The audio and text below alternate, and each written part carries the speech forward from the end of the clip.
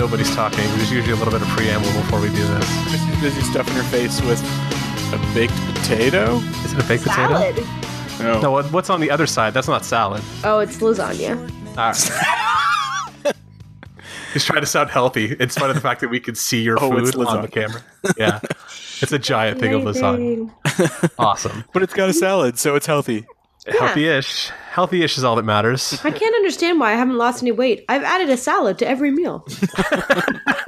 What do you put on the salad, Christy? That's where the actual problem. Well, you know, regular salad stuff. Veggies, lettuce, various meats and cheeses. 8 There you pounds go. of cheese. Yeah, 8 pounds of cheese. It's a whole feta. It's a whole piece of, like, you know, feta in a jar or a thing. Package. Just put all that on one salad, right? That's fine. Yeah, those are silver single serving containers. I could hear your heart trying to beat from here. Oh my God! Did you eat a whole roll of cheese? A whole wheel of cheese? I'm not even mad. I'm impressed. Yeah, your heart hasn't stopped. Good for you. Yeah. All right, everybody. Thanks for joining us. Welcome back to Dance Robot Dance. I'm Mark, and I'm here with Tim. Hello. And Christy. Ew. How you guys doing today? Doing pretty good. For this days. It's been days. Awesome. We are recording super early this week. Usually record on a Thursday. Today is a Tuesday. American Thanksgiving's coming up. Tim has plans. So we're hosting Canadian or American Thanksgiving this year. Yeah. Because that's more important than new our house. podcast. The weird American Thanksgiving timing in like late November or mid to late November. Yeah. Weird to you, not yours is the weird one to Americans. But it's harvest time. And you're Canadian. Harvest time is later in the U.S. It doesn't make any sense what you're saying right now. Also, but Christopher Columbus is a dick. We shouldn't be celebrating him. Didn't they change Columbus Day to something else just recently? Certain places have changed it to like Native Peoples Day or something along those lines. Only until Trump takes over. Yeah, exactly. And then it goes back. I've already seen people posting like, "Yeah, we're going to be able to say Merry Christmas again." Like nobody was stopping you from saying it before, you obnoxious motherfuckers. Obama said we can't say Christmas because he's a Muslim. Yeah. Shut up. He's a secret Muslim. My favorite reoccurring Jon Stewart Daily Show bit was like the war on Christmas that came up every year. Yeah. Every year it was the same stupid bullshit. Yeah. I miss you, Jon Stewart. All right.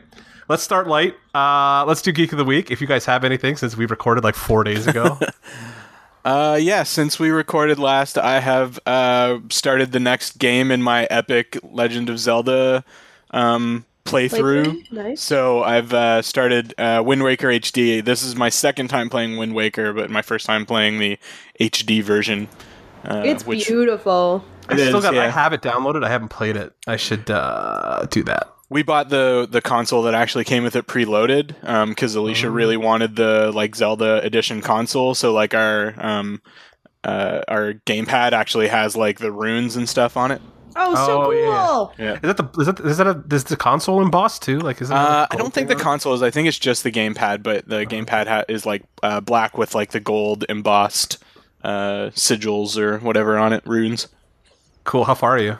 Not very far. I'm like still on like Windfall Island, like the basically village where you start. Yeah, where you start. You'll have to let me know because I know they've talked about how like that version of the game really kind of like somehow cuts down on the amount of like bullshit sailing you have to do. Mm-hmm.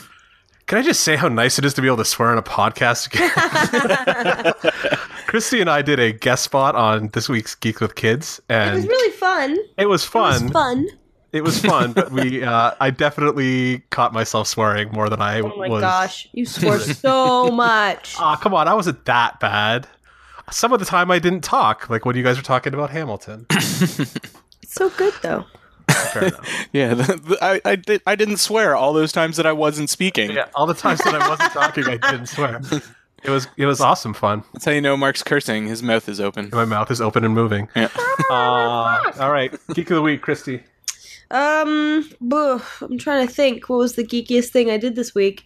The week is but young and fresh. This weekend, maybe. Yeah, this weekend. Well, I saw. Well, we already talked about Fantastic Beasts and where to find them. Yep. Yeah, we recorded late last week too, so it was. Yep. It hasn't been that long since we've actually sat down and talked. No. Oh gosh, what have I done? I got back into Pokemon Go. What level are you? I don't know. I haven't gotten on a new level in like months. I'm at 23 or something. Yeah. But I think the geeky thing that I know what I did. I watched a whole bunch of ridiculous conspiracy theory YouTube videos just to like see the weirdness. Don't judge how I live my life. Right? But it's like I watched what it was like the top 7 things the WikiLeaks released that the government doesn't want you to see. And it was like... Because if the government didn't want you to see it, it would still be posted on fucking YouTube, right? I know. But, like, the comment section was so funny, because you'd think it would be about WikiLeaks, but it was all about how crappy Obama is. They usually are. On a conspiracy theory website. It was perfect. I was just like, this is real. These are real people. These aren't bots. Unfortunately. Those are Tim's neighbors, so. Mm-hmm. No, my neighbors are black. Oh. Well, they have their own set of conspiracy theories, don't they? That's true. There you go. Yeah.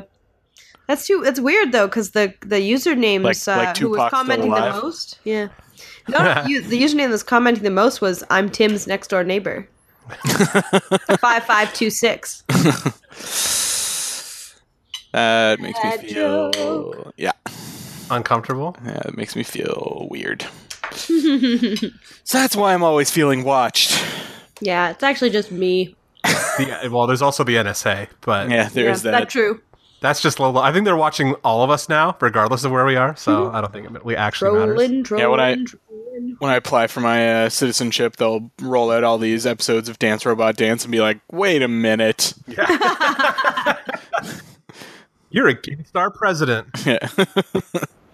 Too bad you have to come home. Then they'll kick you out. You can come home to us, Tim. Well, that's more or less the plan once I get my citizenship anyways, so It would be better if I could actually get it. We miss you and would want you to come up to Canada. Come home to us. Come home, Tim. Come home. All right. So the geekiest thing I did this week, I'm going to embarrass Christy. I went and saw Christy's improv show on Saturday night. You did, and you're a dick. You tell the story, asshole. Well, first of all, I just want to point out that this is maybe the 4th time Christy and I have been like in physical proximity to each other, and it's probably the first time that I remember, because I don't remember the first time we met. Even though there's video evidence of it. Even though there's video evidence out there of it. She just blended right into the camera. Yeah, pretty much. Just hiding behind the camera. I'm a walking tripod. If only I had a penis. Yeah, I have a buddy whose nickname is Tripod. You look nothing like him. Oh. Do our penises look the same? Probably. They're probably both tiny, so... How dare you? My penis is huge. What were you saying? What I was going to say is that I didn't realize exactly how minuscule Christy is, so I got to stand next to Christy. Minuscule is the word. And she's 5'0". So, Christy's super short. I didn't know. I figured she was at least average height. No. Like, tiny, tiny little girl. The best thing... is that before the show, they put out these little notes, and it was all based around social media. So they asked for Facebook statuses. Christy's so angry at me. So I had a bit of time. So I had a beer with Mark number 2 before the show started. And I was sitting there trying to think what to write on the thing. And he was like, "You know what to write." And I was like, "Oh, right." It was his idea?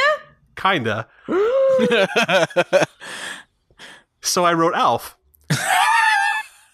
But then we were sitting there for a while. I don't know if Christy actually saw the piece of paper that I had, but I wrote Alf, and then I was sitting there for a little while, and when I have a piece of paper and a pencil in front of me, I will start to doodle.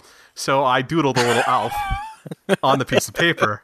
The little Alf? He was the entire page! Well, the piece of paper was only like maybe 4 inches by 4 inches, so... so I doodled a little Alf, and I put it in the box, and I waited. So I went into the little playhouse that they had set up, it was nice and cozy.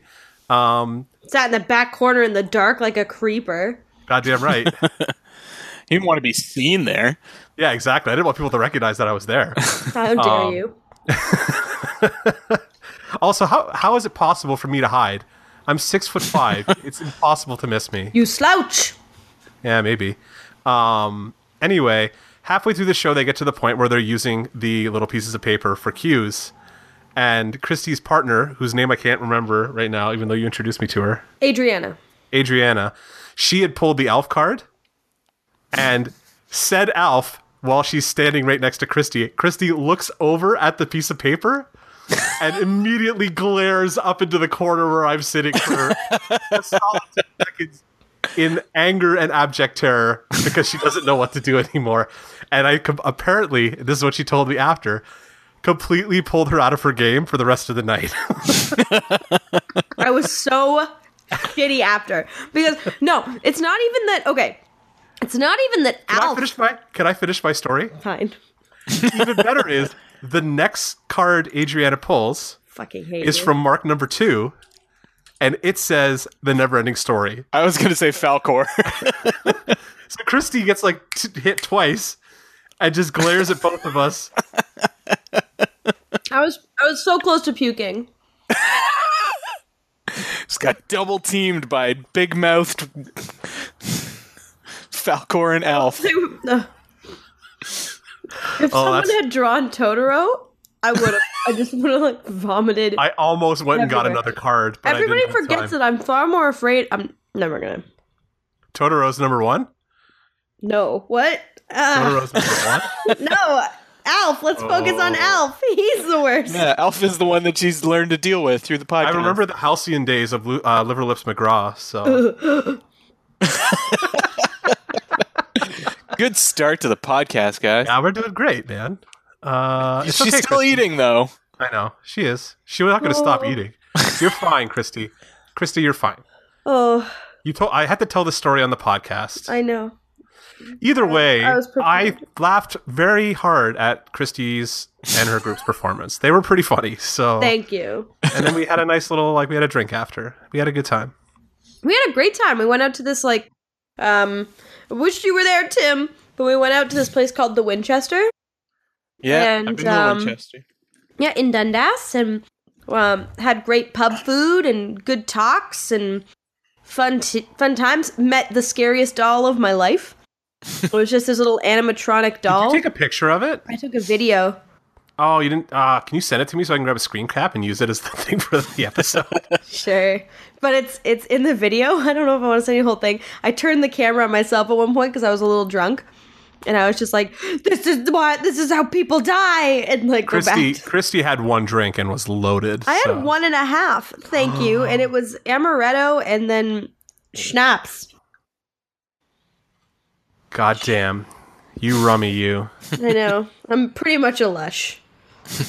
But yeah, no, okay. I'm glad that was your geek of the me. Well, I had to tell the story, so I figured I'd use it as part of our I thing. 'Cause, guess. like, honestly, since Friday, I've done, aside from, what else did I do? Edited the podcast Yeah, I edited podcasts. That's pretty much, yeah. and recorded another podcast. And recorded another one. Yeah. Yeah. All right, so we'll get into the news really quick. There wasn't a lot because it's been like 3 days since we recorded. The number one thing that I have on my list is Kevin Feige was reported as saying that adding the X-Men to the MCU would be impossible.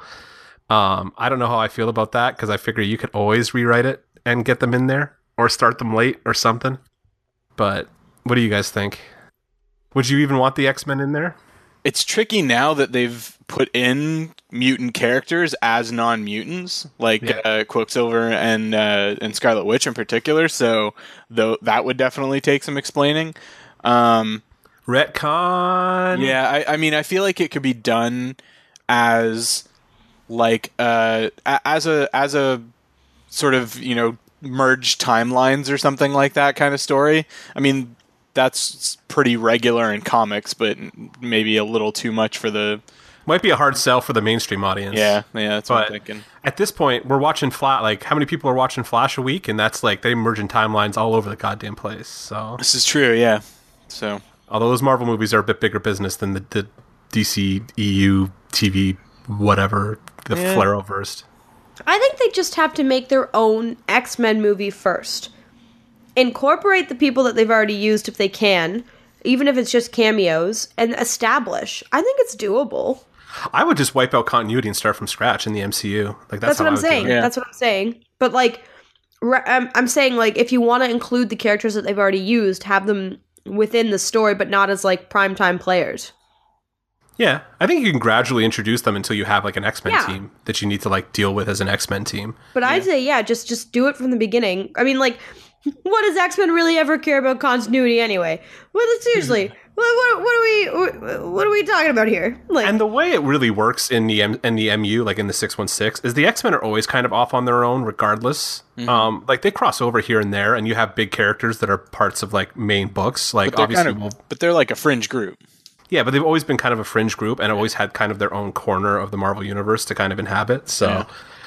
I don't have a problem. I don't know. Whatever. I just think it's funny that he would be like, no, it's not possible to do. I mean, it's probably impossible to get the rights back from Fox at this point, but That might be the major motivation. He's like, well, it's one of those things where like, you know, they say, well, I'm going to take my ball and go home. And they say, well, I don't want to fucking play with you anyways. well, we were saying last week they do obviously have to like work together in some way, shape, or form. So, second news thing: Deadpool 2 has found its director. They've replaced Tim Miller. David Leitch. I have no idea. how to pronounce it.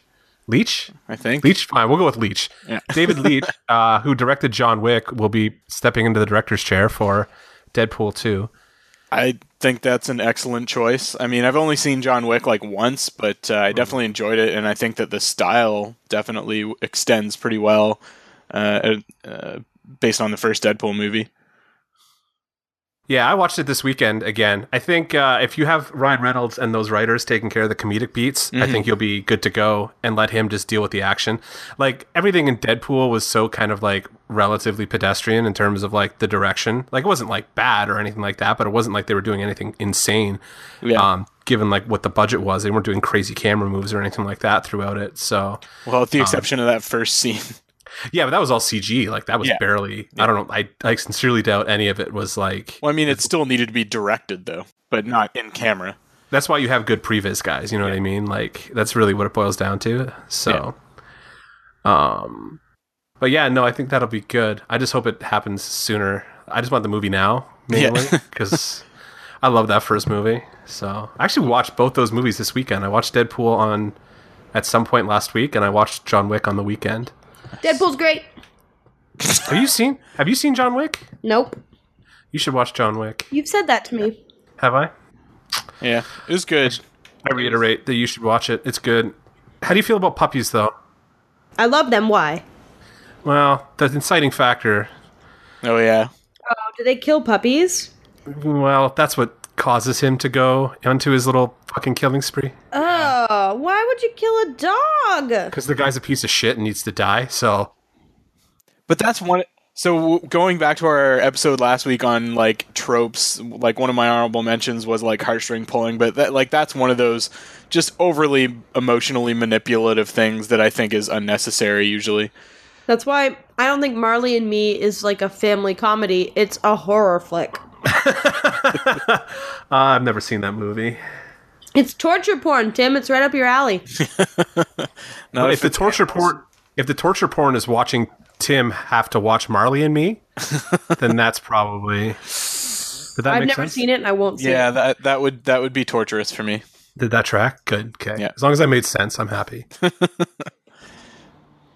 All right. Cyborg Superman on Supergirl. I don't know how I feel about this. Tim, Do you rant. know Go. anything, Mark, about sort of what they've done with Cyborg Superman in the Supergirl comics? Not recently. I don't know anything. The Cyborg Superman to me is still Hank Henshaw and the Death and Return of Superman storylines. And that is how I think it should have stayed, and that was an amazing character. But in sort of the New 52, they sort of retconned that Cyborg Superman is Kara's father. Okay. Superman. What's his fucking name? Well, that makes sense, right? Well, I mean, like her Kryptonian father. Yeah, exactly. Zor-El. And so I can't even it was a pretty convoluted way that they came about it. Like, I guess that I can't even remember anymore. Like, there's still some aspect of Hank Henshaw in there as well, but yeah, it's not a really good. He's not a great villain anymore. They basically just were like, we need a really good, compelling villain for Supergirl. Let's pull one from Superman and try and sort of shoehorn it in, and it didn't work real well. And that's my guess is that's how they're going to go on the show. So we'll see. I kind of figured they were gonna bring Dean Cain back in and cyborg him up, and that's how they were gonna do it. Well, I mean, Hank Henshaw is the name of the John Jones alter ego in the show, so that was already kind of thrown out there as a red herring, and then he turned out to be John Jones, not to be the Martian Manhunter, not Cyborg. So yeah, we'll see. Yeah, I don't know how I feel about.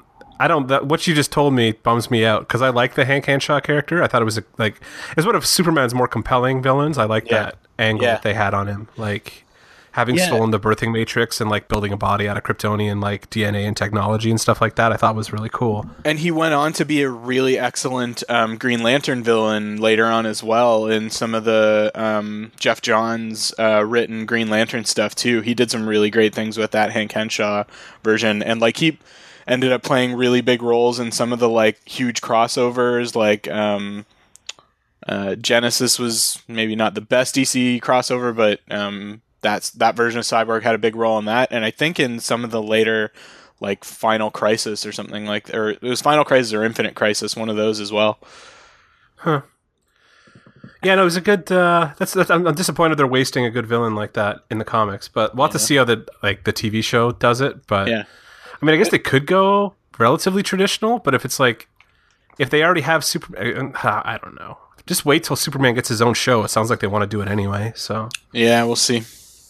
What was the last? You said something. Oh, Legendary is adapting Dune as a TV show or a movie at some point in the near future. Yeah, that one was brand new today, and I haven't read much about it yet. And they said it's up in the air as to whether it's going to be a movie or a TV show, but of all the sort of houses that I think could potentially do Dune justice, I think Legendary is certainly up there. Yeah, It's a pretty fucking difficult to adapt story, though. I don't know why they keep trying to do it. Like the movie did it as well as it could. I think maybe the one with Sting. Yes. No, I think the miniseries in like the early 2000s. Right. That's the one I was thinking about. Yeah, that was the best adaptation of Dune so far for me. My problem is if they go TV show with it, do they start pulling in the sequels and doing those as later seasons? Because some of those are, I don't think I could ever even get through the second book. Really, maybe I've read the trilogy, the first three. Through I had a hard time getting through some of them. But I mean, Frank Herbert, I think, is somebody that is amazing at world building, but could definitely use an editor at times. Yeah. Which I think is a criticism that's been leveled at George R. R. Martin a couple times as well. Oh yeah, it's kind of something that gets leveled at any significantly popular or successful author. Like Stephen King notoriously really needs somebody to cut his shit down a lot of the time. Like his best stuff's always his shorter stuff, and when he gets into the long-winded, you ever read The Stand and it's 1,200 pages, and then the unabridged version comes out and it's 1,700 pages or some shit like that. It is nightmarish. I've never even tried to read it because I'm not that interested. But I find a lot of authors, when they get to the point where they're that famous, they lose control. They get editorial control and it just gets unwieldy. Yeah. I think having that editor is always kind of important. I think even the first Dune book is going to need to be done as either a 3.5 hour movie or as 2 or 3 individual movies like Lord of the Rings was done. So good. Lord of the Rings or Dune? Lord of the Rings. Sorry, Lord of the Rings? We just scheduled our annual Middle Earth movie marathon today. We just made the Facebook event. It's on the 17th to 18th of December because it's fucking 21 hours long. I'm so jealous. It'll come back to Canada when we do. No, whoa, it's never coming back. When it comes back to Canada, we're gonna have to clear a big hard drive space out and do a very long podcast. like a fucking 3 terabyte drive or something like that. Yeah, we'll have to get Eric there so we can use his board and just do it all in one take. See what happens. See how long it lasts before we're all too drunk to even continue talking to each other. Yeah, you lose coherence after about the first 3 movies. Having never seen any of those Hobbit movies, I can only imagine. Yeah, but awesome. So, wow, we've really we're trailblazing through this. This is good. Anybody else got anything they want to talk about? You guys good to go? Yeah. So we're gonna get you guys want to. One of you guys wants to say it. So the meat. Like that, we both were like, "Oh, say meat over and over again." So the meat of the episode this week, I got the guys. I got Christy and Tim to go back and pick out their top 5 favorite albums of all time. And I fucking hate you for making me do it. I suffered just as much as you did trying to find 5 albums to name. So, Christy doesn't look like she suffered quite as badly as we did. I actually had trouble nailing it down just because I love music, but I don't listen to full albums very often. Mm-hmm. Fucking millennials. Yeah, pretty much. So this is going to be probably at least an ongoing series. Maybe Christy will eventually drop out, and it'll just be Tim and I doing these to keep going. Because I think Tim and I could probably go down through at least 50 relatively easily. Yeah, you really could. So we're going to keep going. So this is kind of part 1, but this is where we get into our favorite albums of all time. So we're going to go around the room and do this one at a time. So you're number 5, and we'll start with Christy. Okay. Okay. Well, I'd say my 5th. And some of these aren't in particular order, but I'm a big fan of the album "Speak for Yourself" by Imogen Heap. Oh, good record. Yeah, from 2005. I loved her other stuff, but this was my first introduction to Imogen, and it was the first time I'd ever really heard a sound like that before. Mm-hmm. Because I grew up listening to classic rock and crooners, but which ironically didn't make it out of my list. But there was just something about her voice and this actual just sound of the record. And it was just so ethereal, and she's actually what turned me on to another of my favorite bands, which I'll mention once it's my turn again. But I don't know, Imogen was just and is just a supreme talent. God, there's no one like her. Yeah, I love Imogen Heap, but I honestly can't say that I've ever sat down and listened to one of her albums all the way through, but maybe I should. I would recommend this one because it's got Hide and Seek and Just for Now, and well, what we can do afterwards, if you want, is if you guys throw your lists into the Slack, we can. I'll go listen to. That's a cool idea. I would listen. I'll go listen to what you guys recommend because I'll listen to anything once at least.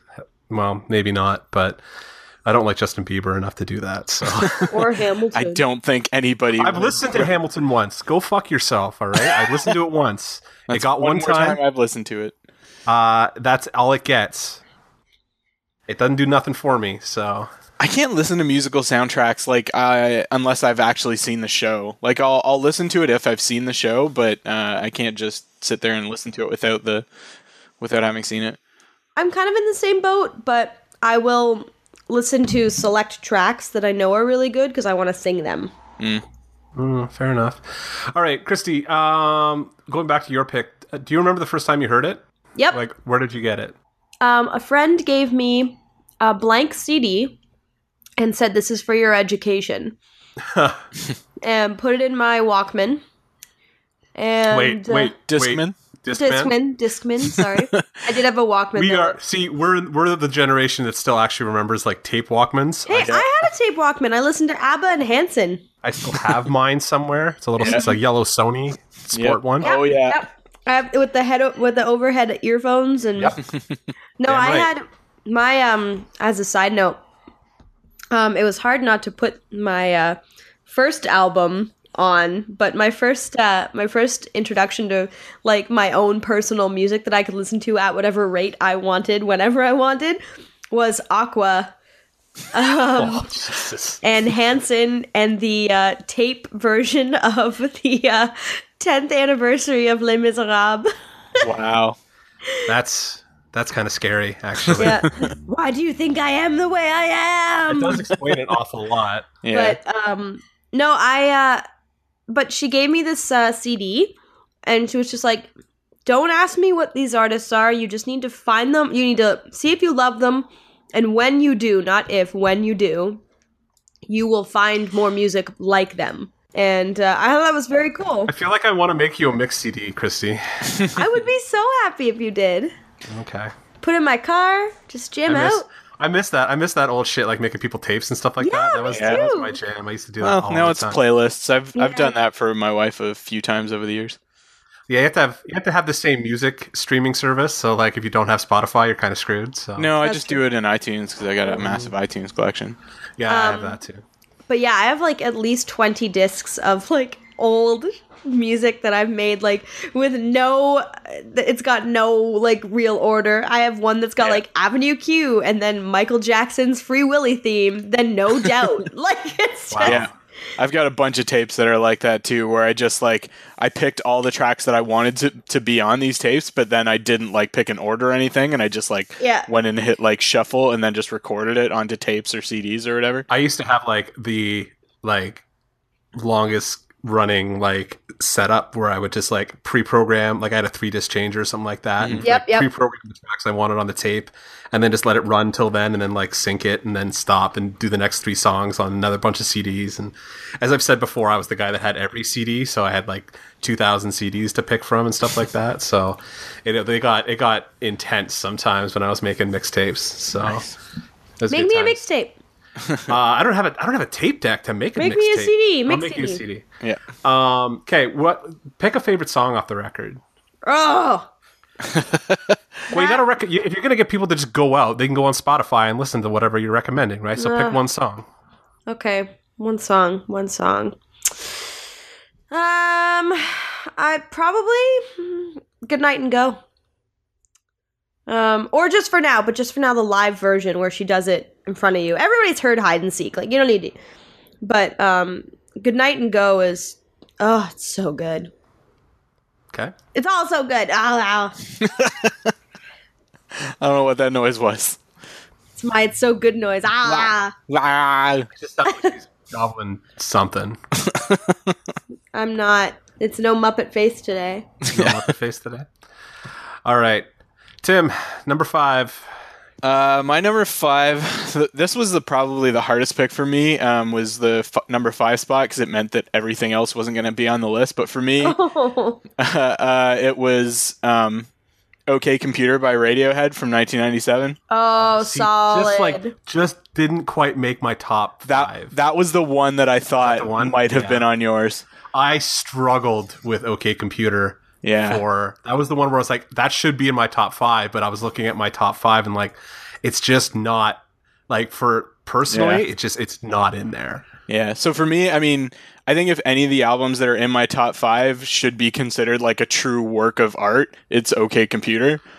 Because it had a lot to say and a lot to express, and musically it's amazing. Like for me, this is an album that like changed music the same way that Pet Sounds did. Yeah, absolutely.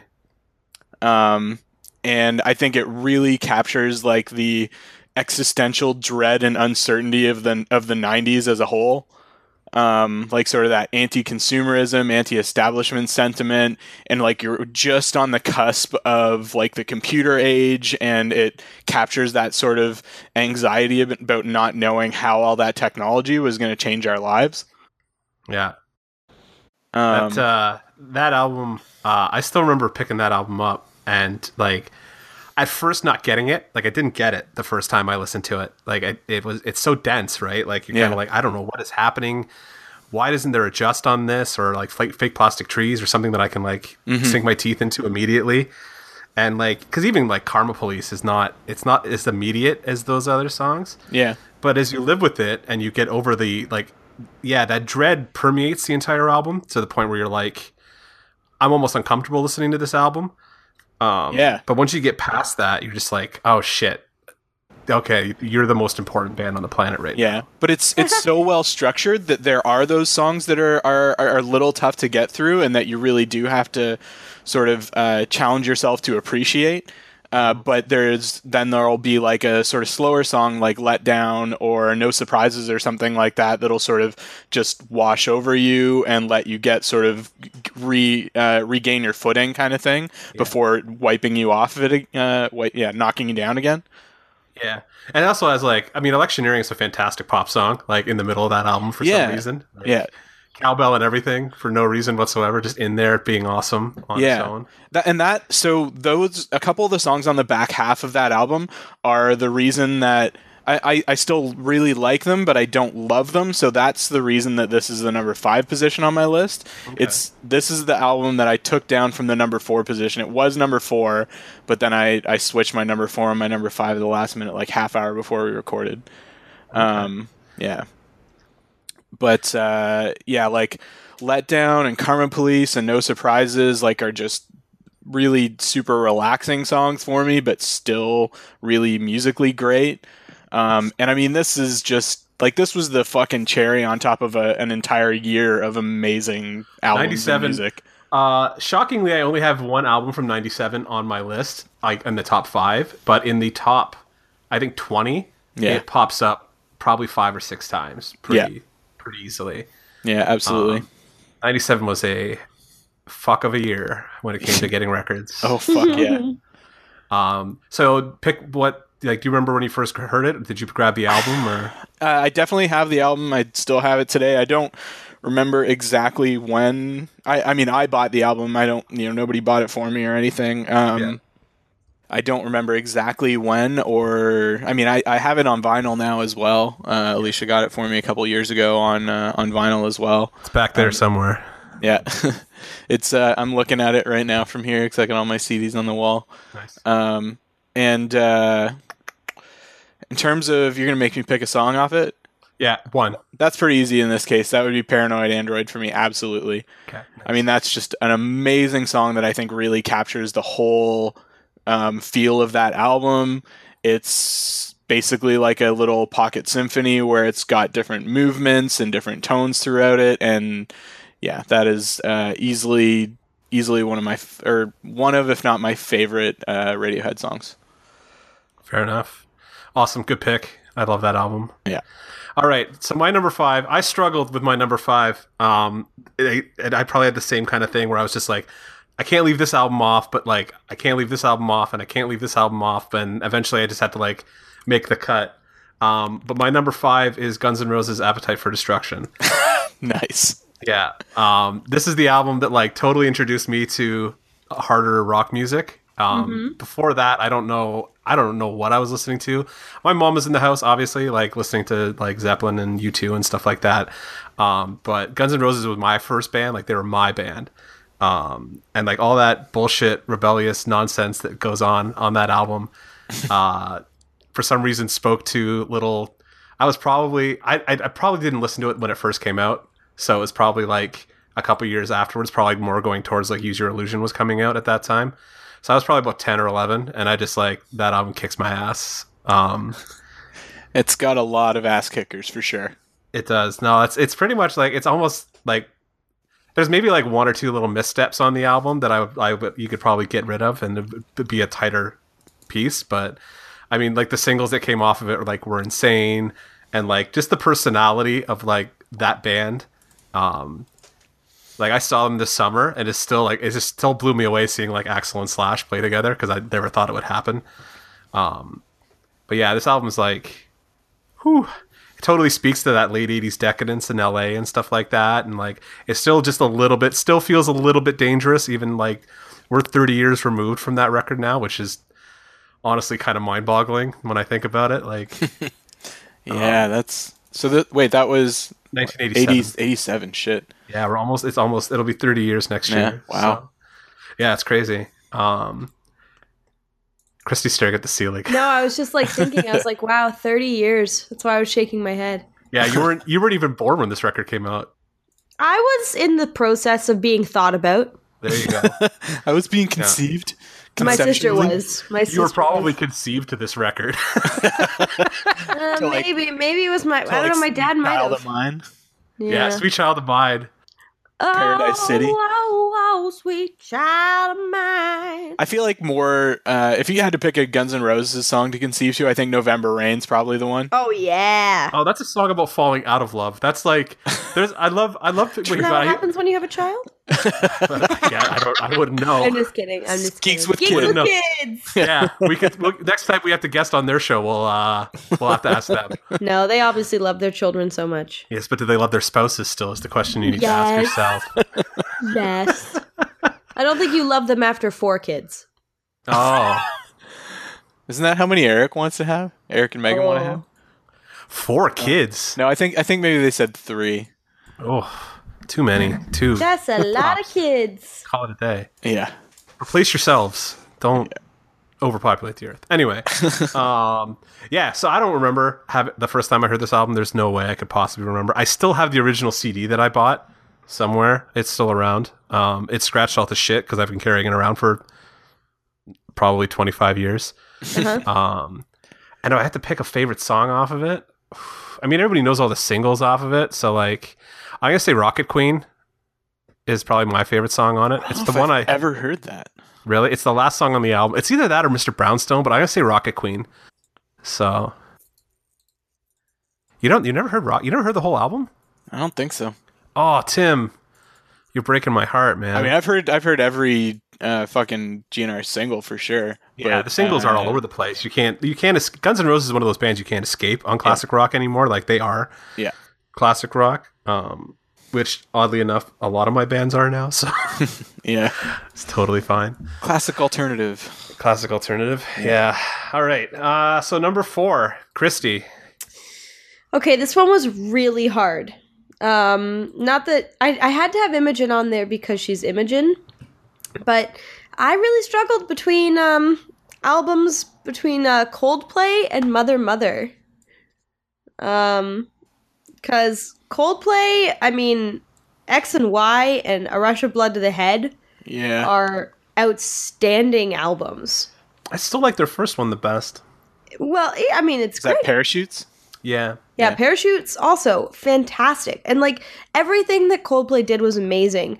But I think if you ask me what my favorite like album was, it would probably have to be Mother Mother's Oh My Heart or Eureka.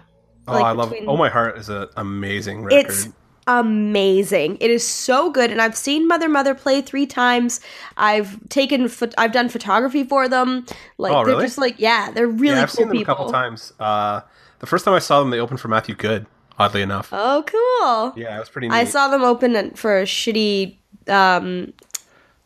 rapper at Mac, but they were just like they blew me away. That's so random. Was it Choclair? No, it was like Choclair played it. Cardinal Official. No, he had like one name and he was white and he kicked a beer cup at me. Shad? No, not Shad's black. White. Was it? Oh shit! What was that guy's name? Right? What's his name? Everybody loved him for like About 65. No, he had one name, one word. One word? I don't know. Okay, sorry. But anyway, they were just really, really cool. And then a couple days later, I went to a private show that they were hosting where there were only like 50 of us. And then I saw them in concert, just over 2 years ago. And they're so good. Like, just their music, they could do a little more like fun stuff on stage. But I mean, the sound that they produce is just, it's so unreal. Like it's the harmonies and it got me through university. Like I love Mother Mother. I saw them in this tiny club in St. Catharines with like a girlfriend and like 50 other people. It was like they were so good. It was so They're much better fun. when it's more intimate. That's what I've learned. We were like like I've reached out and touched any of them from like how small this place was from where I was standing. I should send you the link to my pictures. Like, Yeah, you should. It's awesome. we had a blast. Yeah, that album in particular too. Oh My Heart's just so good. Yeah, Oh My Heart. Like what's the song on? I like Wrecking Ball. Wrecking Ball is a fantastic Yeah. song. I am a big fan of Ghosting and Body of Years. Yeah, good songs. But I mean, you can't. The problem is, like, I'd have to choose that one over Eureka, but Eureka has like Baby Don't Dance and Simply Simple and like Oleander. I feel like Eureka was a little bit poppier. Like it doesn't have that. There's a little Yeah. bit of like a rougher edge to Oh Yeah. My Heart that I really like. So Well, I'd pick Oh My Heart over Eureka simply because it was my first experience with them. Because it was funny. I didn't know who they were when I was taking photography, when I was doing photography for them. And then my friend Jesse gave me the whole discography for their stuff, and he was like, "Listen to Oh My Heart first. Just listen to it." And I did, and I remember I had it on like repeat for about 3 or 4 weeks. Excuse me, just listening over and over and over to again. It was great to like bike to, but okay. What year was Oh My Heart? it was. Oh, The only album I have, I mean, I've heard a lot of Mother Mother, and I really like it. I just haven't actually gone out and got it. But I have Touch Up. Oh, 2008. Touch okay. Up's pretty good. Yeah, Polynesia is one of my favorite Mother Mother songs. You know what? I the other one I really liked, their other album was I like The Styx a lot. The Styx was really good. Well, they have a lot of records now. Yeah, they've been like going strong for a long time. Yeah.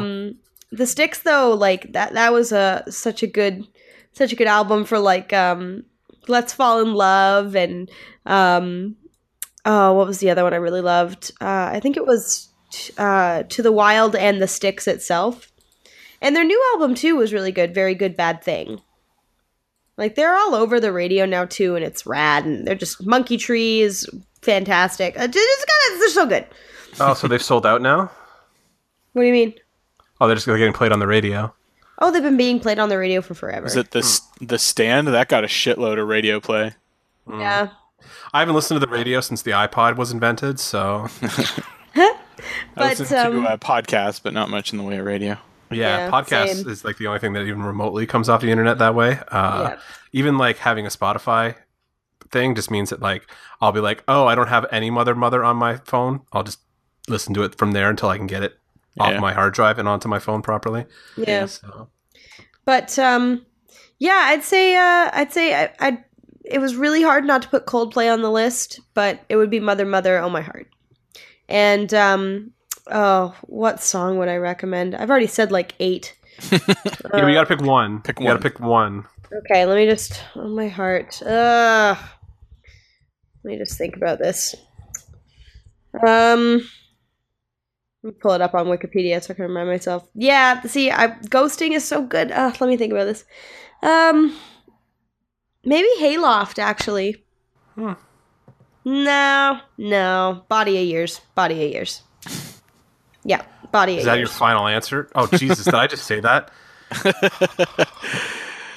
But Oh My gotta Heart itself is so refilm. good too. No, Body of Years. I'm going to go with I'm- Body of Years. Depressed with myself now. Is that your final answer? Ugh, shut up. Yes, Regis. Ugh.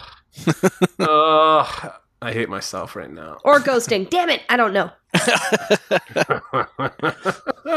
All right. Are you good now? Are you still... Yeah, move past me. All right, Tim, number 4. My number 4 is, surprisingly enough, when I was putting this list together, the only Canadian album that I have on it, and even it's only sort of partially Canadian, and it's Arcade Fire's Funeral from 2004. Nice. I knew the You indie bassist kids, sister. eh? Yeah, I mean, again, all of the songs on my list have a lot of things in common. One is basically that like they were albums that really came out that were different than anything anybody else was doing at the time.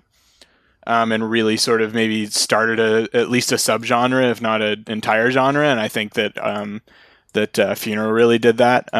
It was different. I mean, there was definitely indie coming out at the time, but it was very different than any of the other indie that was coming out at the time. Because at that point, there was a lot of like singer-songwritery kind of stuff and that sort of thing.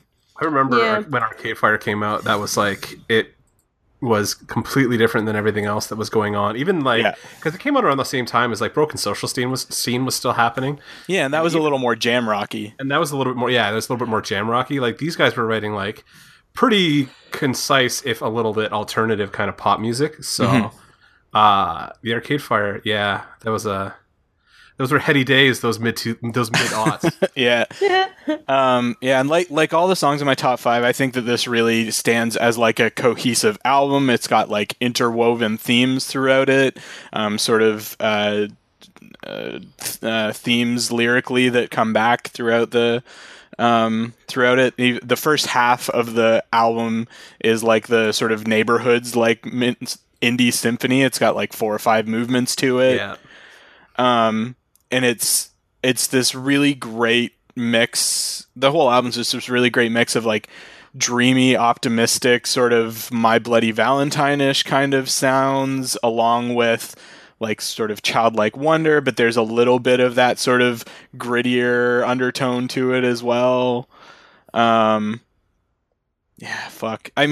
think Funeral was kind of a coming of age album for me in the way that it helped me sort of transition from like my college self to like my adult self, and sort of made me realize that, you know, even though you do have to sort of take on more responsibility and stuff like that, you don't necessarily have to leave everything behind. Fair enough. You can bring stuff with you as you mature, and like that's I think the album is kind of a coming of age album, because it starts out with more sort of the like, you know, you're a kid living in suburbia kind of thing. I mean, it's like it's all my albums are fucking white as fuck. Oh, mine are too. Don't you worry. Actually, my next one not completely as white as you would think. But okay. So were you at McMaster when you heard it the first, like when you picked it up? I guess I would have been, yeah. So this one would have came out right towards the end, right before I left Mac to go do my year at working at Disney World, and that was before. Basically, that was kind of like a year off, and then I came back and like finished up the last couple courses I needed to at Mac. I mean, it's really well structured in that like the songs lead into each other so well. And that if I hear them out of order, like if I accidentally have my iPod on shuffle or something like that, I notice it right away. I'm like, no, that's not right. You know, this song doesn't come after this one, kind of thing. And it's not a really long album either. Like the tracks aren't particularly long, and it's only 10 tracks, but not a single one is wasted. Yeah, and I mean it's. Like OK Computer, it has like a full dynamic range. It has really like screaming indie anthems, and then it's got like quieter, mellower sort of tracks that just, you know, are a little more sort of laid back and cathartic kind of thing. Yeah. Nice. Well, so pick your song. You guys are picking all the fucking like, you know, B-sides and shit like that, but I'm going with like the big ones. I think Wake Up, it might be my favorite song of that entire decade. Shit. Holy shit, really? I think so. So I think that would have to be my favorite track off the album. It's up there for sure. It's one of my favorite tracks of 2000 to 2009. Huh. Fair enough. Awesome. Okay, moving right along. My number 4 album. I struggled to get something because as I've gotten older, oddly enough, my taste has gotten somewhat heavier. I've skewed into like more progressive stuff, like progressive metal kinds of stuff. But I always like a fairly like intelligent take on it. So I was torn between 2 records, and I chose this one because the last couple of years they've been very much my band. But it's the Deftones' White Pony. I figured there was going to be a Deftones album on yours. Yeah, absolutely. I was torn. It was between this, like it was either Deftones or Tool, and it had to be. And then when I got to Deftones, I was like, "Fuck, White Pony or Diamond Eyes." I can't decide. White Pony wins out. It's like the stronger album, I think, overall. It's like kind of widely regarded in metal circles as kind of like the smartest metal album, like the OK Computer of metal. Because this is where the Deftones start adding a lot of like weird texture and electronics, and the themes start becoming less and less about like Chino singing about himself and him taking on characters and stuff like that. And that's why I said this is probably the least white album I have on my thing. Most of the Deftones guys are like Latino from like SoCal, so they're all from San Diego, Sacramento. So, like cholos. Kinda, pretty much, yeah, but just metalhead cholos. So like it's a weird mix because this is also the album where like Chino really stops doing so much rapping. The first two albums were very like rap rock, fit right in with that whole new metal thing. This is the album where they were like, okay, we're not doing that anymore. We're gonna go start experimenting and doing weird stuff. So this is like an album that's got like a guest spot from Maynard James Keenan from Tool, which means I get my Tool reference in one way or the other. But like the Deftones have always been like a weird kind of outlier when it comes to like a heavier music. They like Chino's massively influenced by like Morrissey and why can I not remember the guy from The Cure's name right now? Robert Smith. Robert Smith from The Cure. Like vocally, his vocal style is very much like leans into like Morrissey stuff, and they're always like they mix up a nice. There's a nice blend of like kind of like beautiful ethereal passages and then just like crushing brutality on the other hand. Fucking face melting metal. Well, they get there's a couple songs on this record that will like test your speakers that like the intensity levels that much. So yeah, that's my number 4 pick. I can sit here and talk to you guys about why you should listen to White Pony, but if you don't like heavy music, it's kind of a hard sell. I understand. Yeah. I like heavier music, and it's just the Deftones were never on my radar when the stuff was coming out. It was just I didn't have any friends who were listening to it, that sort of thing. So it's something that at some point I know I need to go back and try and sit through. You can probably, I mean, I know the way you are, you'll want to listen to all of it, but you can probably ignore all the albums up to White Pony and then go from there and start. And that's where they really become like in my head, that's where the Deftones become like not just another rap rock band, but they become like something completely different. Like I can't like, they're a hard band to classify. Like people will call them like alternative metal is probably the best, easiest way to do it. Yeah. Because there's some weird stuff in there. There's all kinds of like electronic texture that floats throughout it. And I mean, I like Nine Inch Nails and Tool, and they've got a lot of those sort of elements as well. And like, maybe a little bit less like that, but like Mindless Self-Indulgence too. That's a little more industrial. Yeah, they have some like industrial leanings, but they like a lot of it's like Steven, like the guitarist, is like massively influenced by Meshuggah.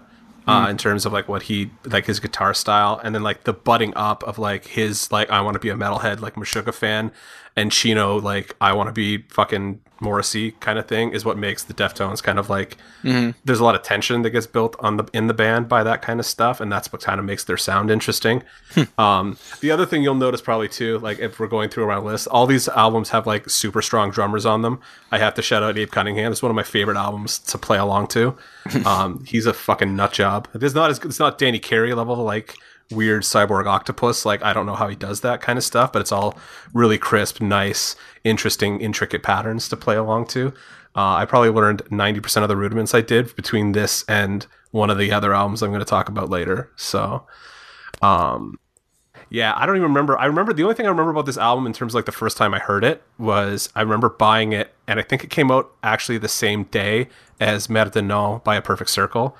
And I remember going to the record store and grabbing both those albums back to back, like at the same time.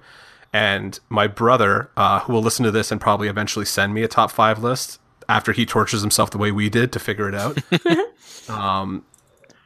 probably stole my Merde No album and took off with it. So I was kind of left with like, for that week I had White Pony, and that's why whatever. They're a weird band for me because like I didn't pay super close attention to them until Diamond Eyes hit.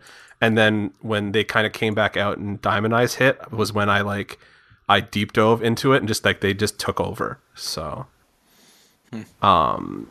yeah. And then like the one song, like obviously everybody's heard "Changed in the House of Flies." But if you're gonna go listen to one, and Passenger, the one that's got Maynard on it, you can go listen to it anywhere. But like my song's "Knife Party," so that was on one of the Rock Band or Guitar Hero games, wasn't it? Knife Party? Yeah. No? Fuck. There's no way they would do that on there.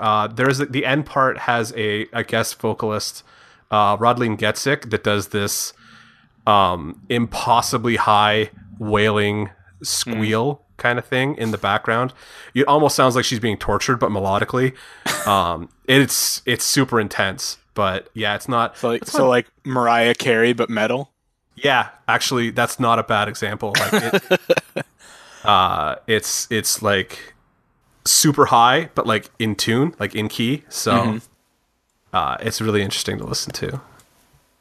Okay, cool. We're into number 3, Christy. All right, number 3. Well, because I couldn't pick just one of their albums, I will go with one of their live albums, actually. I'm going to go with Queen Rocks Montreal. Okay. Yeah, because they've got all my favorites, and I couldn't get enough of Freddie Mercury live. Like, that guy is a freaking genius. Force of nature, for sure. Yeah, on like, stage. on stage. And that's why part of the reason I like the live discography, because it's like, you hear him being raw, and you hear his talent. And this was before, like, auto-tuning. This before all, everything to do with, like, pre-recording your voice and, all those artists who don't really perform live much anymore. But Freddie Mercury was just a force. Like, yeah, commanding presence for sure. Yeah, and, taken far too soon. But, like, they had so many albums, but, like, the gems really were on this one. And the fact that, like, they were the ones that you just, I know you were saying we're picking all this B-side stuff, Tim, but, like, when it comes to Queen, I'm all about the greatest hits. Excuse me. It's hard not to be. I mean, they're so iconic and, like, as a singer, I just appreciate how talented he was. Yeah. Yeah, and the rest of the band is he had like a massive range, didn't he? Sorry, I just pulled up his Wikipedia. Mercury's speaking voice naturally fell in the baritone range. He delivered most songs in the tenor range. His known vocal range extended from bass low F, F2, to soprano high F, F6. Like, that's he could build up to tenor high F, F5. So that's crazy. Like, what is that kind of? Is that like that's 4 octaves? 4 or 5 octaves. Jesus. Like, who else in a rock band, like a hardcore, like... I can name 2 who have ranges like that, but... Name them. Chris Cornell and Robert Plant in his prime. Yeah, Robert Plant. Absolutely. And that's true. But, like, out of all of the rock bands, like...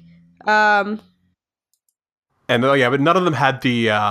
like, in terms of, like, stage presence and ability to grasp a crowd, like...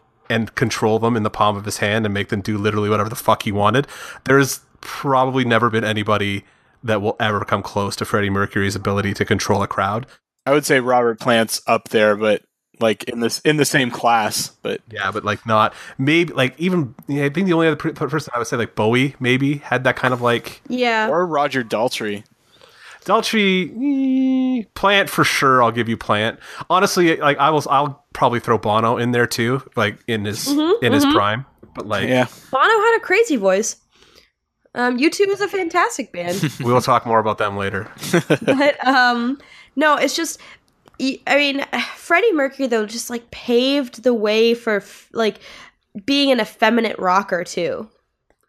You know what I mean? Like, shockingly, massive homophobe Axl Rose is like the biggest fucking Freddie Mercury fan of all time. Which is crazy, but like he just not only was his music and the band's music outstanding, but he was an icon. Oh, yeah, absolutely. And I think there's just something so powerful about his story, beyond just the immaculate talent that he brought to the stage every time. It was the fact that like he stood and like just was beloved by so many regardless of his sexual orientation, and like he was a true rock star. Amazing near 5 octave range. Jeez. Do you remember earlier this year where there was talk about Sacha Baron Cohen playing him in his biopic? Yeah, I remember like that would have been amazing casting. It would have been. Apparently he ended up having to leave the project, but fuck, that would have been so good. Yeah. Didn't Stu think he looked like Freddie Mercury? He dressed up as him for Yeah. Halloween. I remember. I Yeah. think he told the story on the podcast at one point. But yeah, just like.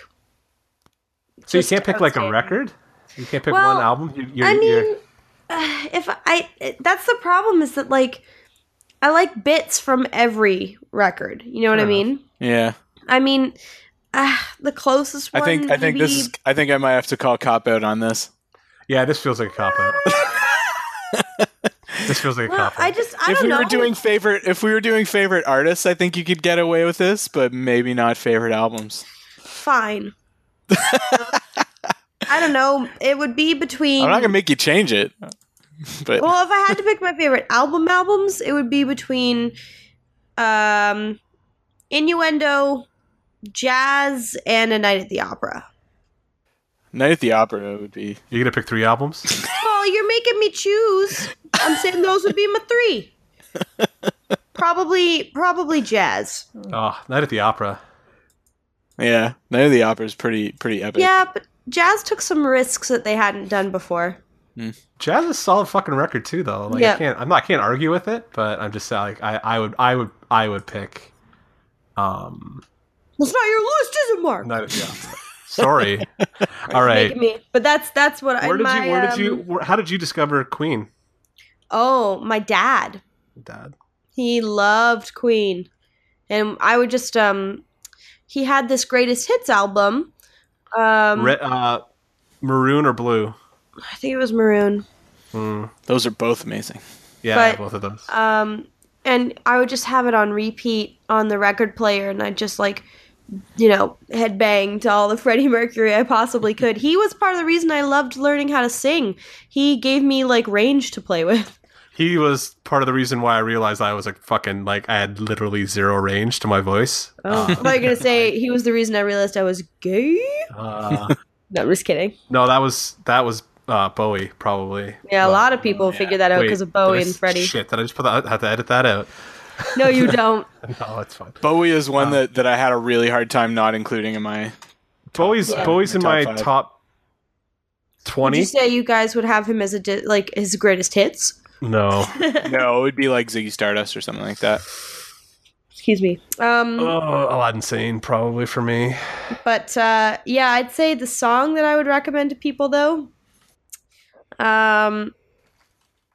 Where is it?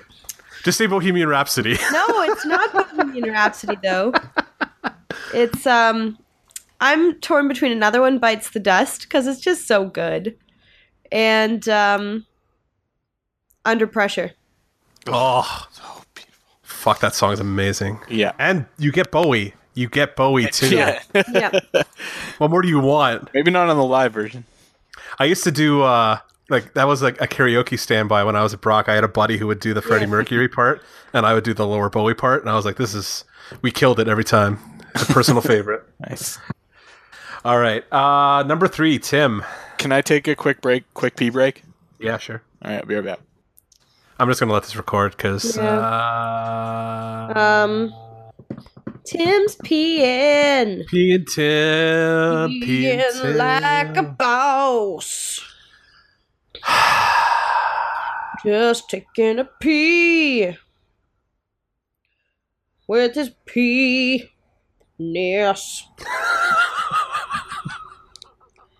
He's whipping it out to put up the seat and let the golden stream taking a pee. Tim was one of those peeing. Austin Powers peas. Just having a pee. Evacuation Evacuation.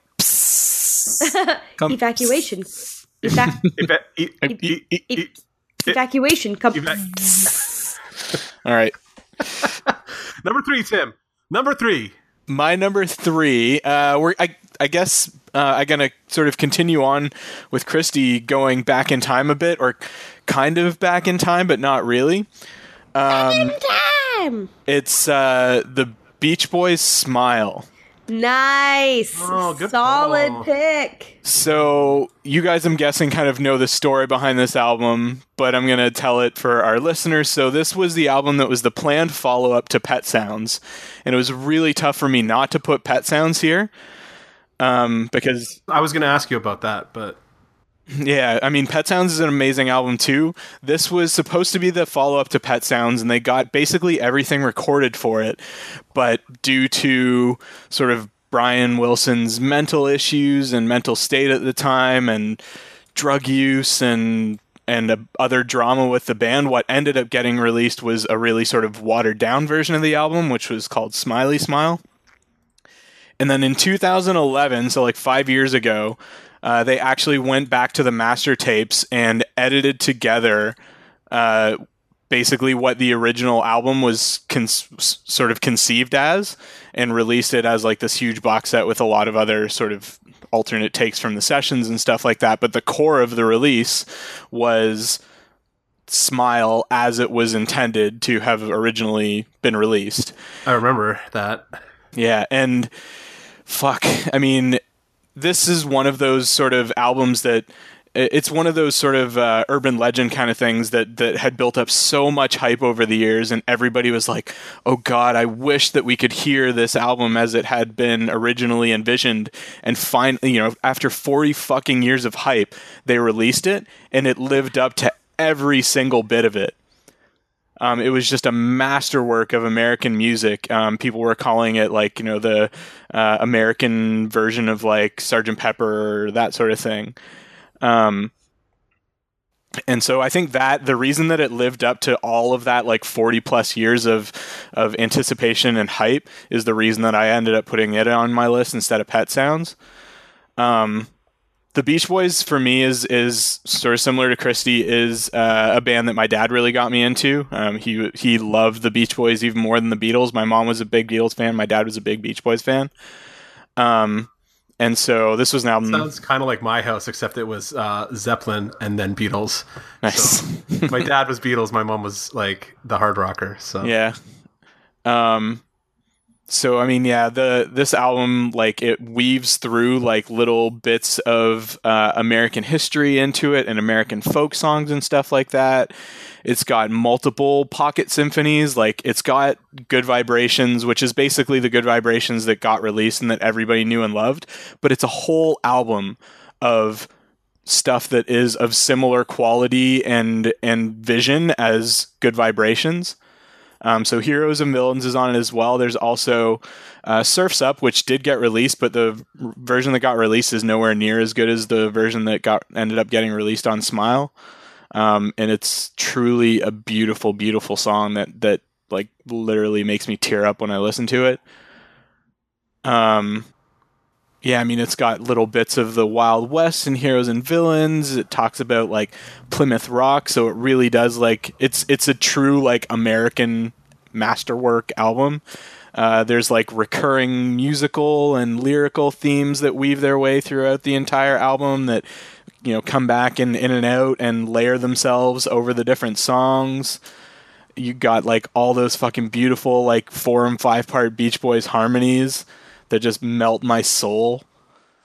In some cases, they're like just on their own. There's no instruments or anything. It's just, those beautiful voices singing over just with a little bit of reverb. Yeah, so that is my number 3 pick. And you got that. That's from your mom? My dad. Dad, sorry. Yeah, sorry. My dad. My dad is a massive Beach Boys fan, and as soon as I knew that this was coming out, I bought him the like huge box set collection that came with like the vinyl discs and the CDs and all the sessions and a book and everything as well.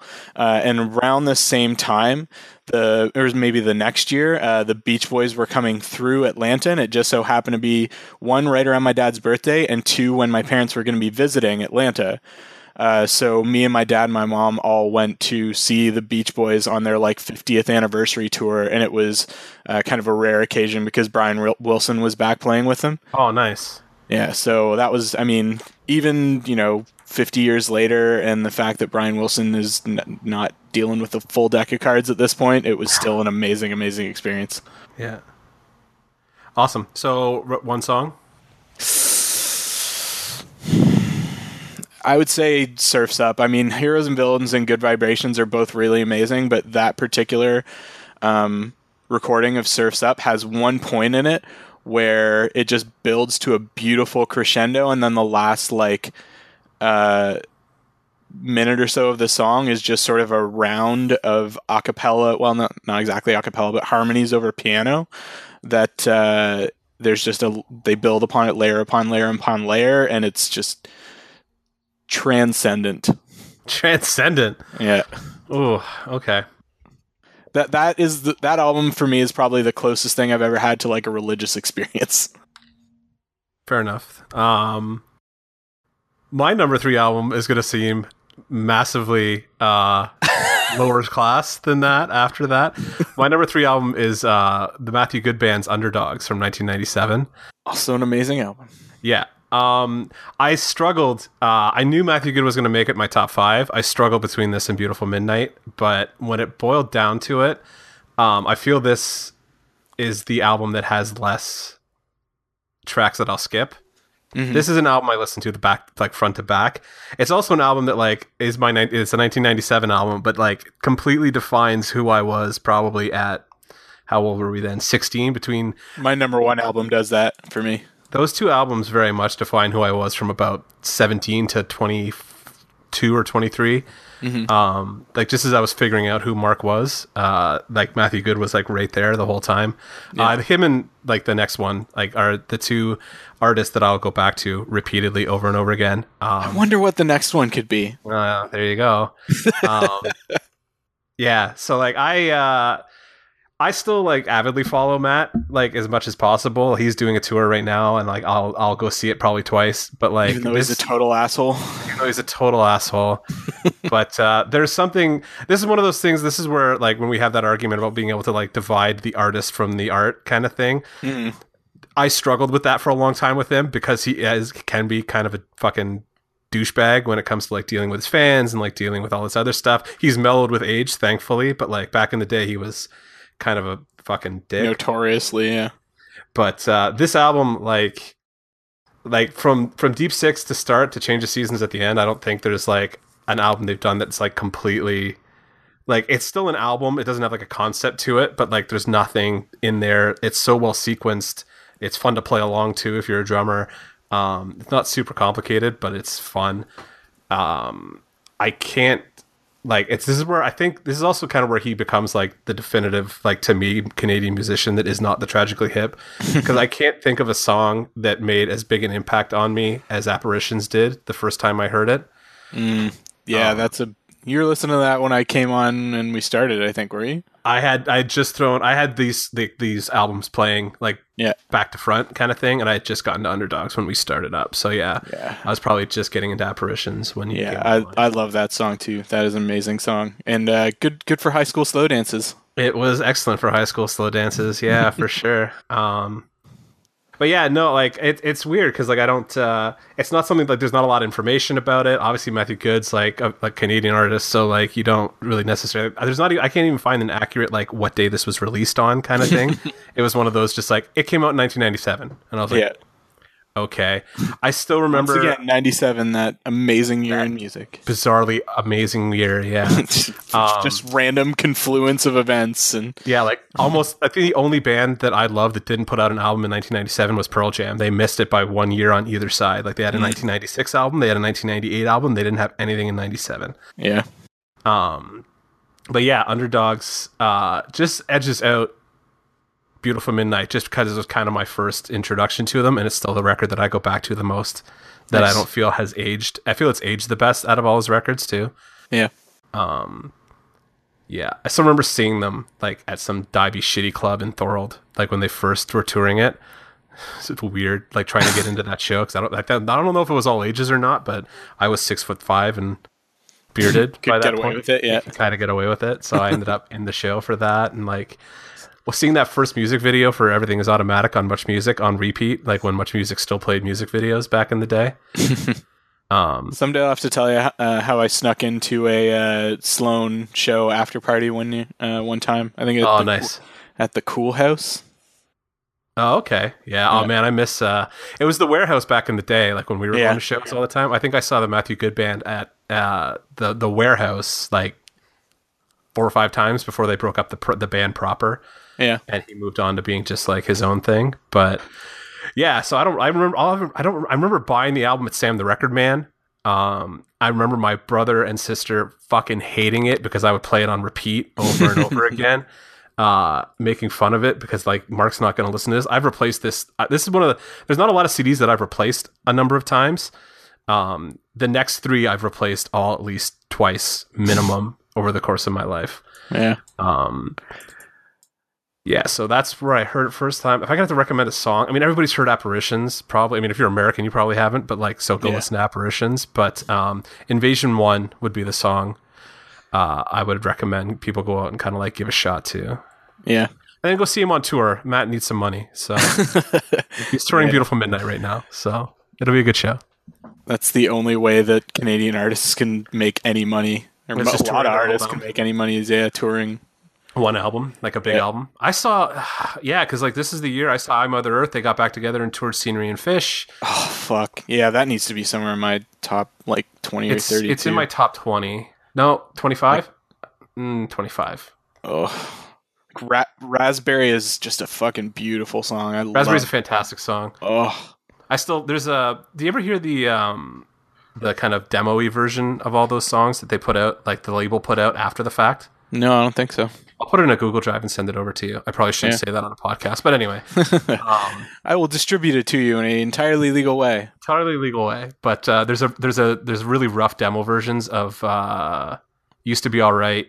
Oh yeah, I love Used to Be Alright too. Yeah, One More Astronaut. What was the other one? Another Sunday and Pisser. And the version of Pisser is so raw, it's amazing. Like you can hear him hitting drums and hitting rims. Like it's that off the floor, but it's like really nicely cleaned up, so it's super crisp the whole time. Yeah, it's fantastic. Anyway, that's my number 3 is Matthew Good Band Underdogs. Go listen to it. All right, number 2. All right, my number 2 is kind of similar to my number 3 in that it's I think sort of a love lettery kind of album. This is the only one I have that's from the last from this decade basically, and it's Daft Punk's. I don't have any of those. It's Daft Punk's Random Access Memories. Oh, okay.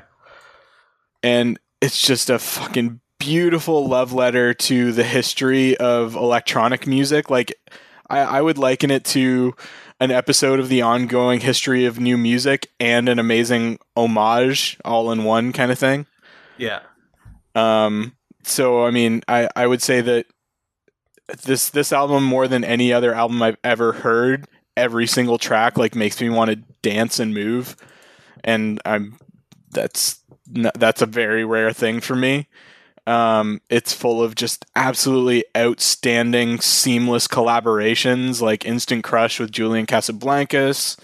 Pharrell Williams is on a couple of tracks. Panda Bear's track is really good. Giorgio Moroder, who is like basically the grandfather of electronic music, does a really good tune on it. Paul Williams, a legendary songwriter and artist, is on it, and Chili Gonzalez, who Canadian, isn't he? He's a Canadian pianist. Yeah. Yes. Yeah, he has a really good track on it as well. So this is the album basically where Daft Punk said, okay, we've sort of gone as far as we can go with electronic music. Let's try and do as much as we can while still sort of keeping our sound with, live musicians and live band. And they bring in there's still those electronic aspects to it, but they don't sample very much on the album, which was what they're doing a lot on their earlier albums. I almost put Discovery on here because Discovery is also an amazing album as well, but I think Random Access Memories, the fact that this has become one of my favorite albums in such a short span of time, in just a few years, I think really speaks to the quality of it. It's a long album. There's 14 songs on it. A lot of them are over 5 minutes long, but every one is solid, and none of them, I think, sort of overstay their welcome. Like some of their older songs, maybe, especially on Alive, got kind of repetitive at times, and this album did not fall into that pitfall. Like there's definitely songs where they're, going back and forth over the same themes, but they're adding stuff to it each time and making it kind of new. And there's like this entire album I could just like lay back in a chair with like really, like, I've got a really nice set of Klipsch speakers on my home theater system, and I'll just crank up the bass and listen to it and just let this album like just wash over me in like a wave of catharsis. Yeah, I can just close my eyes, and I've got one friend in particular. I don't know if he listens to the podcast yet or not, but if he does, Joel, he and I really bonded over this album as well, and we had multiple nights where we would just sit back and listen to it, and he would sit on my my sub when Doing It Right with Panda Bear came on. Like the Howard Stern thing. Yeah, there's this point in the song where the bass drops, like, and it's a really low, just like thum bass line, and it just sounds amazing, and I guess feels pretty amazing too. On his butthole. Yeah, so this is one that I don't have on CD, but I do have on vinyl, because it seemed like a really appropriate album to have on vinyl. And that was another one I think that was given to me as a gift. I think I can't remember if Joel or my wife gave that one to me as a gift. I remember Eric making a big fuss about that record when it came out too. It took him a while because I'm not usually big on like anything that's even like remotely electronic. So unless it's like being layered on top of like an actual live band, that's my own fucking personal hang up, is that I have to be able to feel somebody playing something. Yeah. Usually and here you can, like, there's piano, there's guitar, there's horns, there's like full orchestra, there's choir. Exactly what I was going to say. I'm like, this is an album where, like, in spite of the fact that it's got all that layered electronic noise to it, like, has that, you can still feel the live band underneath it, which is something that, like, he's not on this list, but like will be in a later out thing, like a Nine Inch Nails kind of feel, where like, yeah, he sequenced a bunch of shit to do it, but he still has like, there's still a Dave Grohl drum track underneath it kind of thing, like that kind of feeling, which I think like that Daft Punk album definitely has in spades. So yeah, that's my number 2 pick. That's an album too that I really love for like night driving. Like if I'm just driving, like, either it doesn't have to be like, could be in a city, could be on like, you know, the loneliest country road, but I can just turn on that album and just sort of melt away into it. I always feel like it would put me to sleep, but I mean, it's loud enough that it wouldn't, but I feel like just like the repetitive nature of electronic music tends to kind of like drone me down kind of thing. But this doesn't fall into those same pitfalls. Like I could see that if you're listening to something like Discovery, but in this case, like it takes me away and sort of engages me in a way that no electronic music, you know, purely electronic music ever has. Cool. Okay, I'll do my number 2. My number 2 is not going to surprise anybody, I don't think. It's Pearl Jam's 10. No. Yeah, I have this struggle between like just saying like this is the album, or like I want to be more hipstery and say like Yield or Vitalogy or something like that. But when it comes down to it, like, you can't argue with that track list. Like, these are the songs that like define this band to this day. Yeah. And there's a reason for that. I may not go back and actually listen to the actual album that much anymore, but like when these songs come up live, then I'm like 100% in. Like, these are my songs. This is my band. Yeah.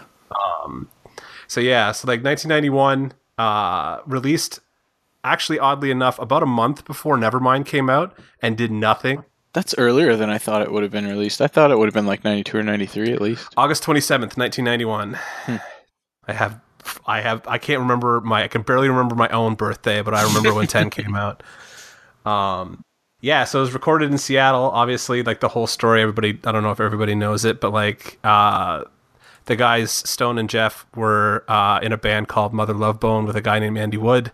Andy died of a heroin overdose, and after a little while of soul searching, they started to put a band back together, recruited Mike McCready, and in the weirdest circular, like, we're going to get this drummer back eventually kind of thing, Matt Cameron, and from Soundgarden, and put a demo together that made its way back down to San Diego via Pearl Jam drummer number 4, Jack Irons, to Eddie Vedder, who heard the album, or heard the tape, recorded his own vocals over top of it, sent it back to Stone and Jeff. who immediately were like, "Oh, this is the fucking guy. We got to get him to Seattle." So he packed up his shit in a pickup truck, drove up. I think he might have flew, but drove up to Seattle. We'll say drove for the sake of drama. Got together with these guys and immediately hit it off.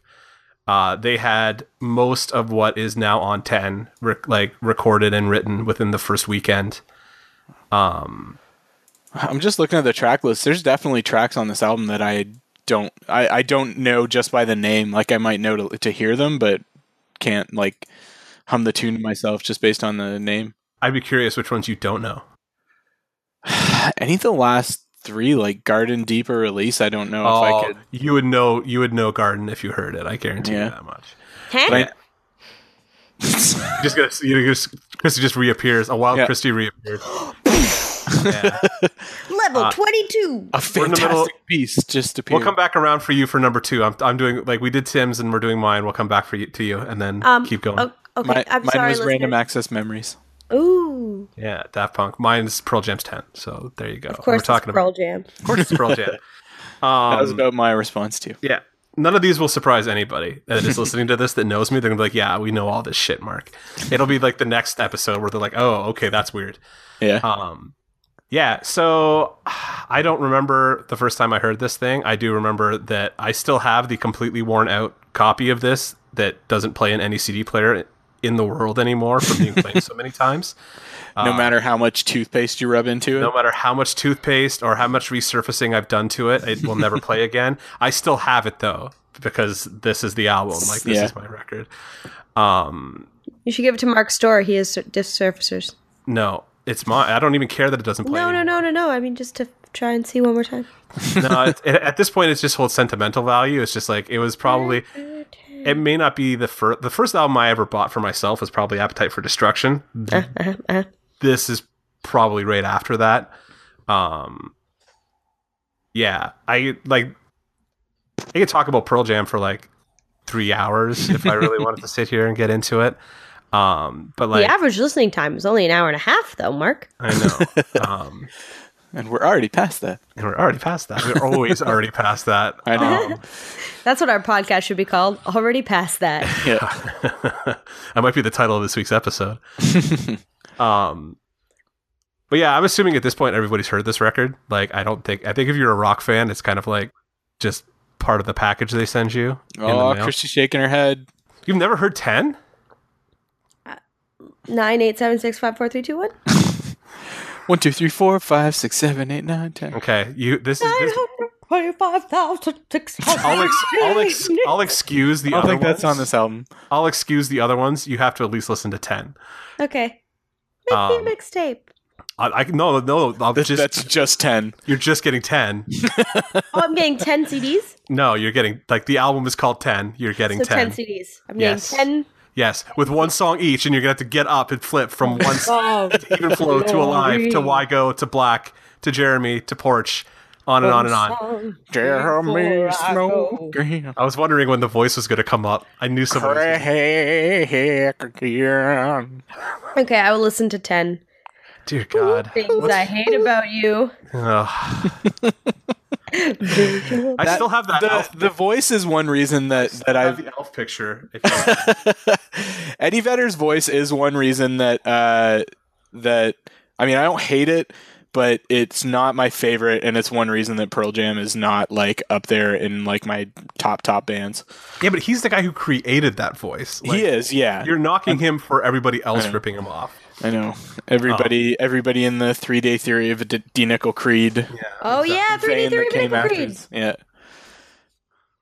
All came after Eddie, and then like once all that shit happened, Eddie stopped singing that way anyway. So if you go listen to a like more modern Pearl Jam album, his voice doesn't even sound like that anymore. Oh, does he sound like Patton Oswalt more now? Yes, he sounds like Patton Oswalt now. Time Patton Oswalt sings a song. Patton Oswalt sings songs? No, he just does that voice. You guys are the worst. Anyway, Pearl Jam's 10. I knew I was gonna get shit for having the Pearl Jam on there. No, I appreciate it. I mean, it's a product of that time for sure. Like, it is a sort of musical moment caught in amber.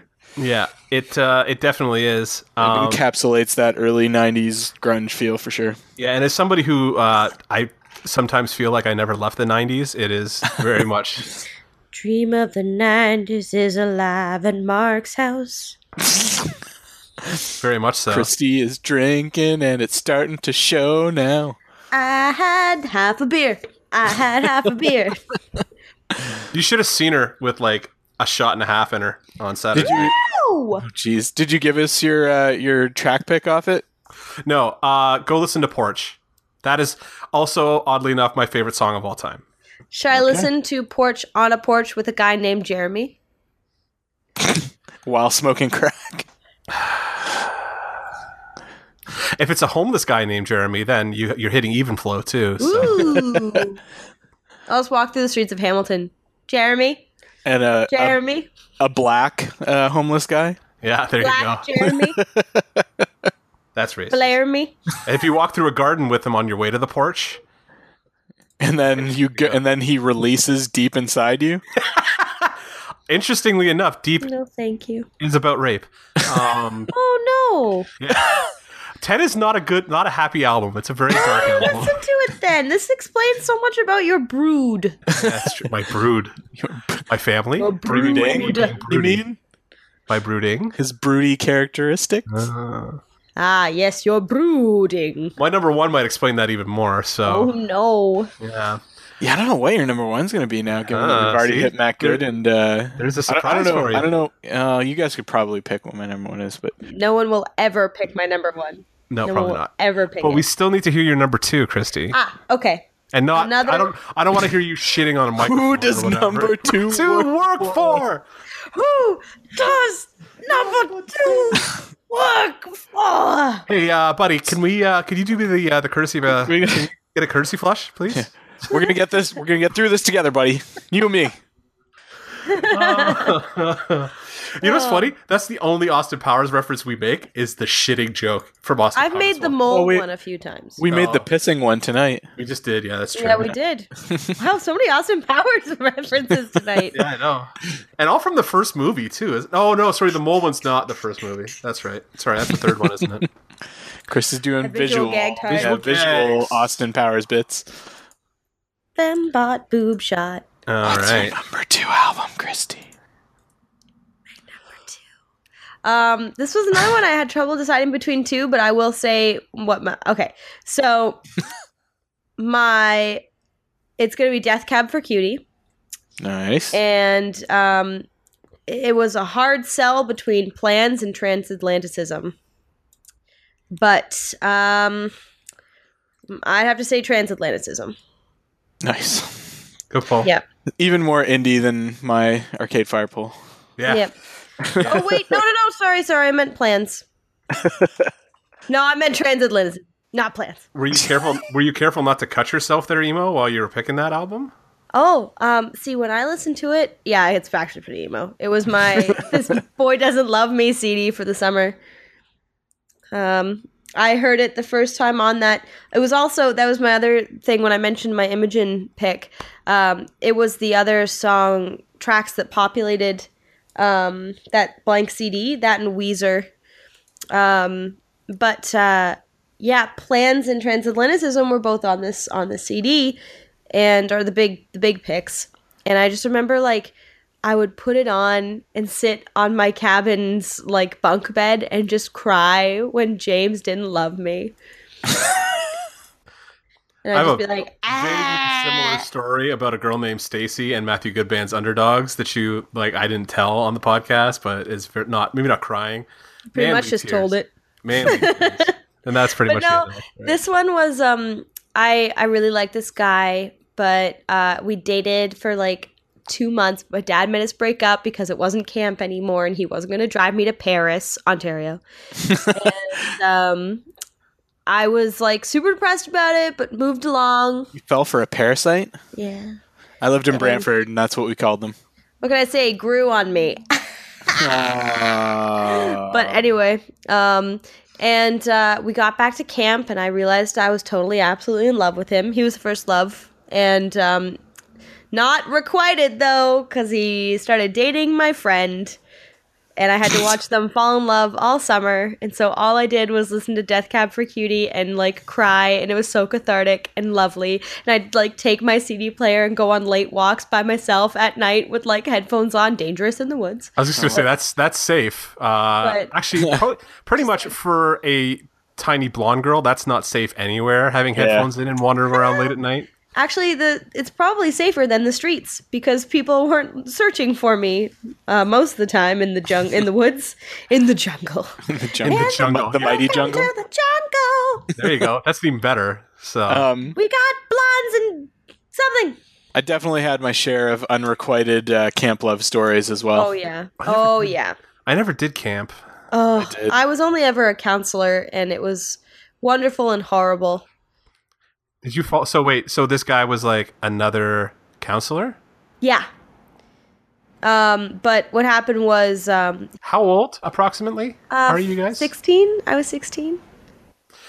I don't know how I feel about the idea of having 16-year-olds in charge of children. That makes me It's fine. uncomfortable. Well, they weren't the only ones in charge. Yeah, we weren't. There were older people as well. Yeah. It feels like one of those like psychology tests where you put like people, like call them guards, and then some people are called prisoners. Yeah. But no, it sucked so bad because like I was gonna tell him that I loved him, and not that I loved him. I was like, I want to date again. And I was sitting with my friend, and I was staying at her house, and we just like dyed my hair again, and like I'd gotten all prettied up, and I was like, just by the way, I noticed you guys flirt a lot. Do you like him? Because if you do, just tell me, and I'll try and move past it. She was like, no, friends come first.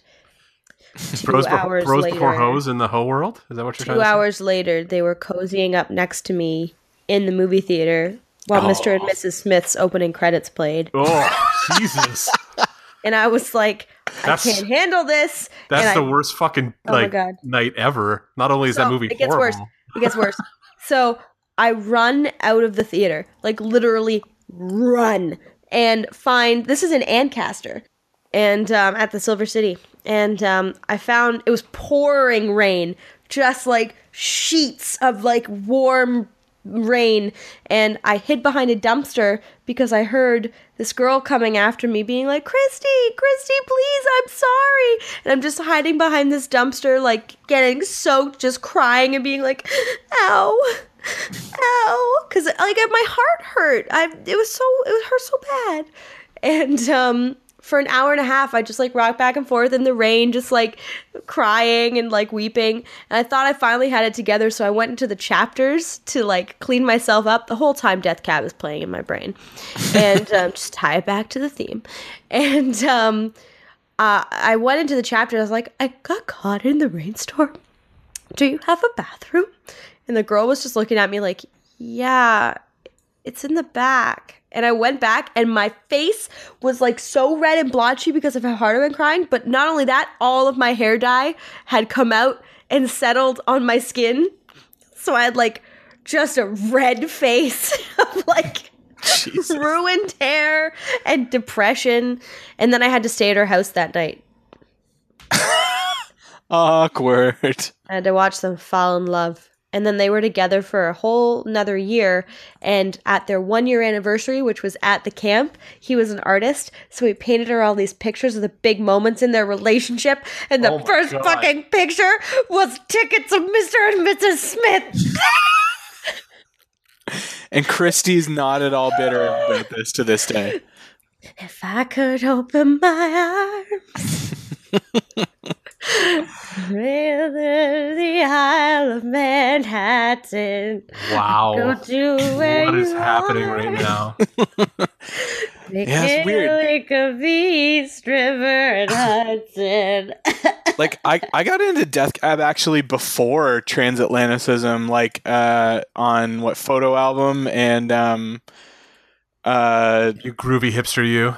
Yep. Yeah, well, and what else? And something about airplanes. I saw them perform when. What would they? I guess they would have been touring the photo album. And then like they hit really big, and I was like, this is not as good for me. See, those two were my first Death Cab albums, and they're still my favorites. I just love them so much. Yeah, I love them. They're so great. I still like Plans and Transatlantic System. Still have a couple, still have great songs on them, but they just aren't my. They're not my Death Cab. Yeah, But fair. Give Up, the Postal Service Oh. Give Up was one that I it really hurt me not to put in my top 5. Oh yeah, Postal Service. That's their best album by far, no question. And that it was hard for me not to include Postal Service. It's their only album. Oh, I thought they had 2. Postal Service? No. I mean, I they've thought- had like EPs and stuff like that, but that was their Okay. only like full album. Well, Full I'm sorry, but no, Postal Service is outstanding as well. Yeah. Just so good. But anyway, yeah, We'll get to that's, that in our next episode. That'll show up somewhere in my 6 to 10. I'm pretty sure. I feel like there's like a period of time. This was how, because you're the same age as me, Tim. All this indie stuff, I feel like it was like, because I went to school twice, whatever. So like I did college and then went to Brock for a degree. Oh, I like, thought you meant you went to high school twice. No, fuck, God, no. Jesus, I would never have made it past 18. I'm a but- sadist.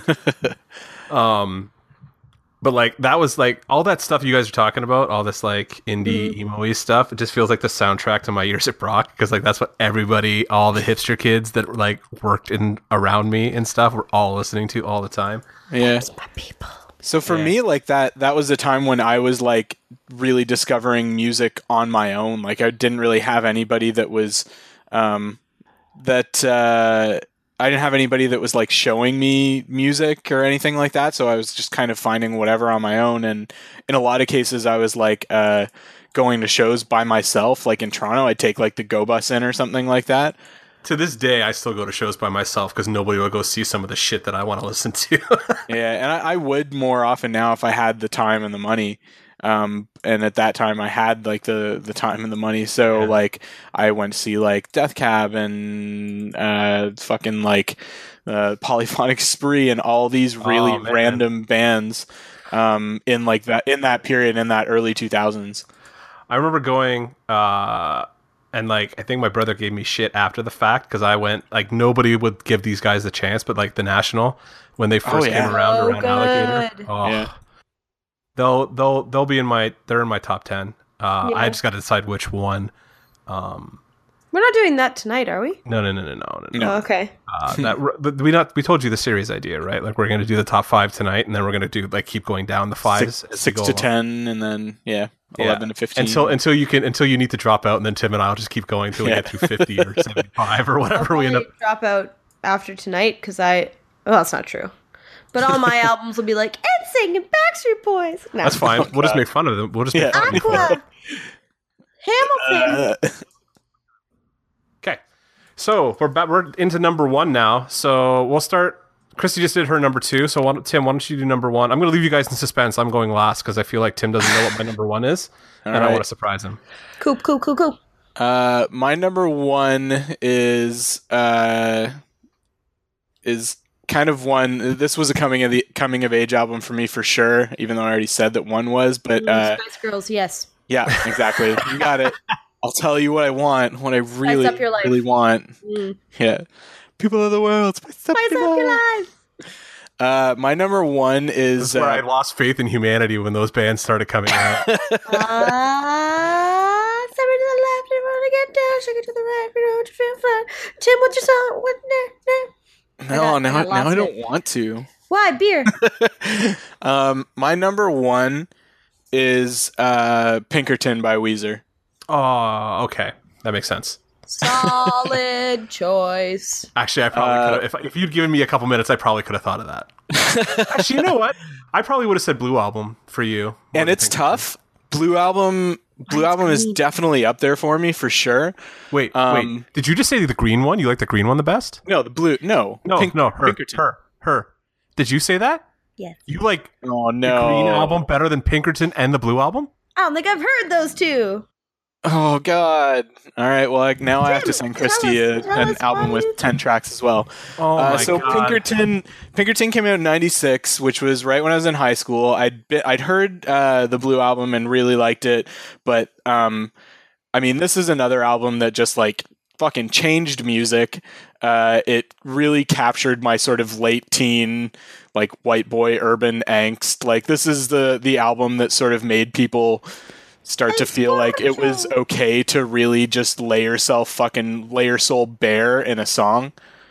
Because this is the album where Rivers just fucking laid everything out on the table, like all his emotions, all his feeling. There's a reason that this album is sort of, for better or for worse, widely regarded as the album that started emo.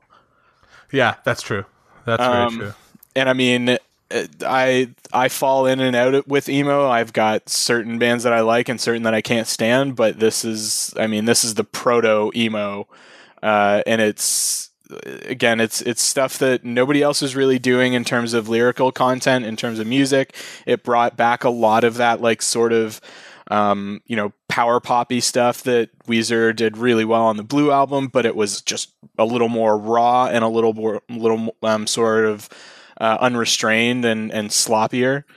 And I mean, Rivers was, like I said, really like laying his soul bare in terms of like the difficulties that he was experiencing in terms of coping with his, like, newfound sort of rock star status, because as we sort of talked about on a previous episode, this was the time when these musicians would like literally become like, massive rock stars kind of thing.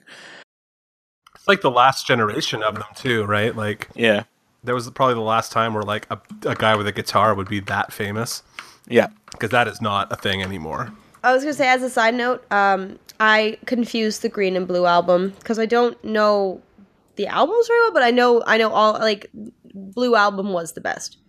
I had confused them because I'm looking at it now, and of course I know My Name is Jonas and Buddy Holly and Say It Ain't So and the Sweater Song. Like, yeah, I know all that. I'm sorry, I got that confused. I'm sorry and made you rage. Good. Faith restored. The Green Album's not a bad album. It's just no, but like, I you know what it is? I remembered the cover of the Green Album. Yeah, because it's the same as the cover of the Blue album. But I had one different person. I think I don't know.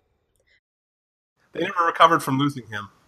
No, and that's the other thing, is this was the last album before their bass player Matt Sharp left, and it really marked a really serious departure. And on top of that, I mean, Rivers just got sort of broken when this album was released, and it didn't do as well as he thought it did, and he had put so much of himself into it that he basically retreated from music for years until basically the Green Album came out, and the Green Album was just full of super safe, really poppy music.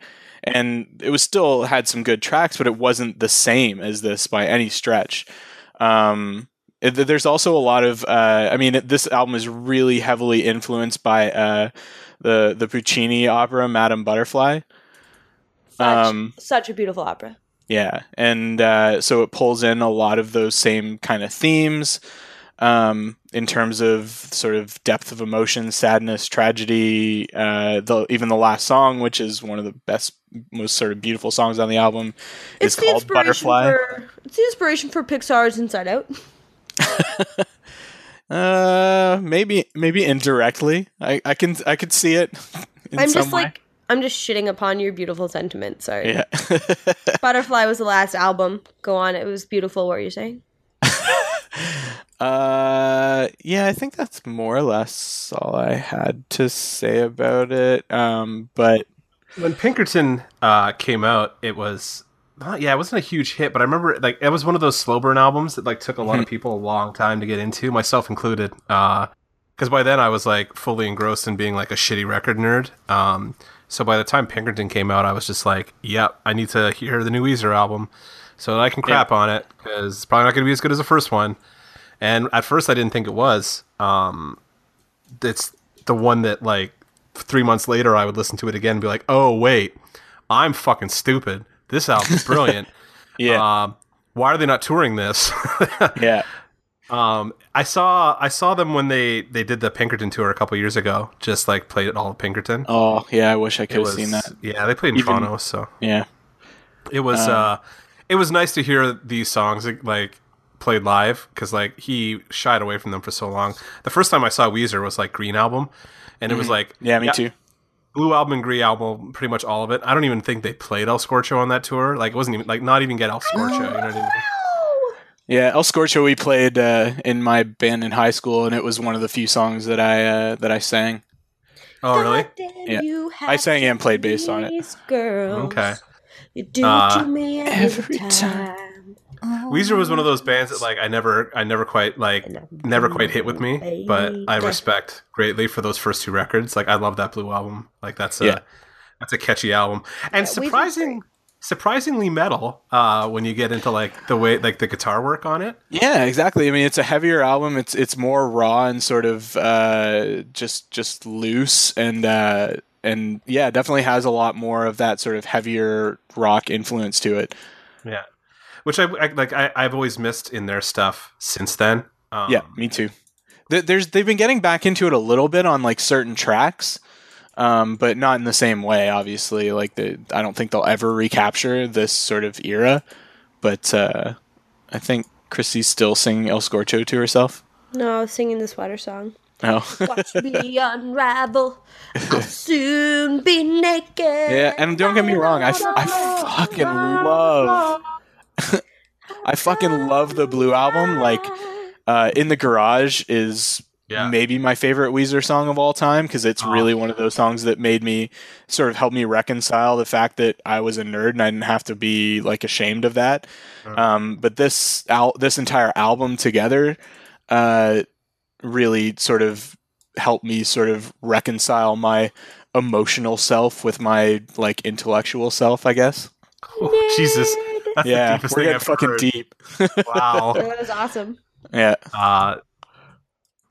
Fantastic. So that's my number one album of all time. Is 20 years old this year. Pinkerton by Weezer. Wow. Weezer is, though, just like overall, just in their prime, they were so solid. Like, they had this cult following that a lot of bands, 2 album like, prime. Yeah, they're 2 album prime. Yeah. 2.5. But they had this cult following of punky 90s kids who weren't quite ready to let that go.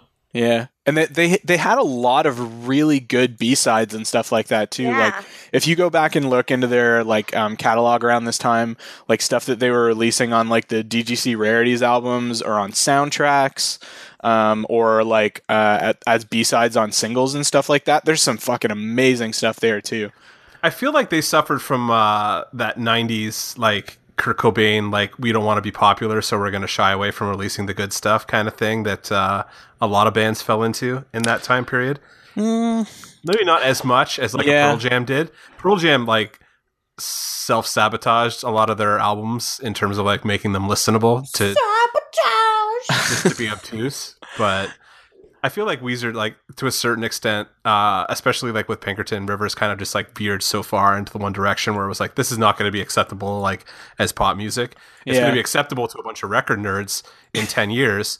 Yeah, we're still listening to it. But like when they first put it out, everybody was expecting like and praying for Blue Album Part 2, and it was not that, and it was not an immediate kind of pickup to listen to. Yeah, so it's a difficult kind of like thing to go. Yeah, and this is another album that I have on, I mean, I have it on CD and I've had it on CD forever, but I also got it on vinyl a couple of years ago.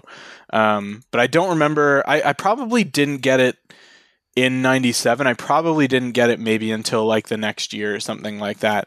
And it was the sort of thing where like I wasn't following music closely enough at this point to be like, oh, a new Weezer album is coming out. Like I just sort of happened upon it in a record store kind of thing. And was like, holy shit, I love the Blue Album. I'm going to get this.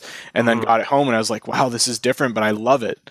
I think I was working at Cineplex Odeon at that point and literally spending like every paycheck, like 75% of it would just go like, this is pre-Future Shop having CDs in the stores. Yeah.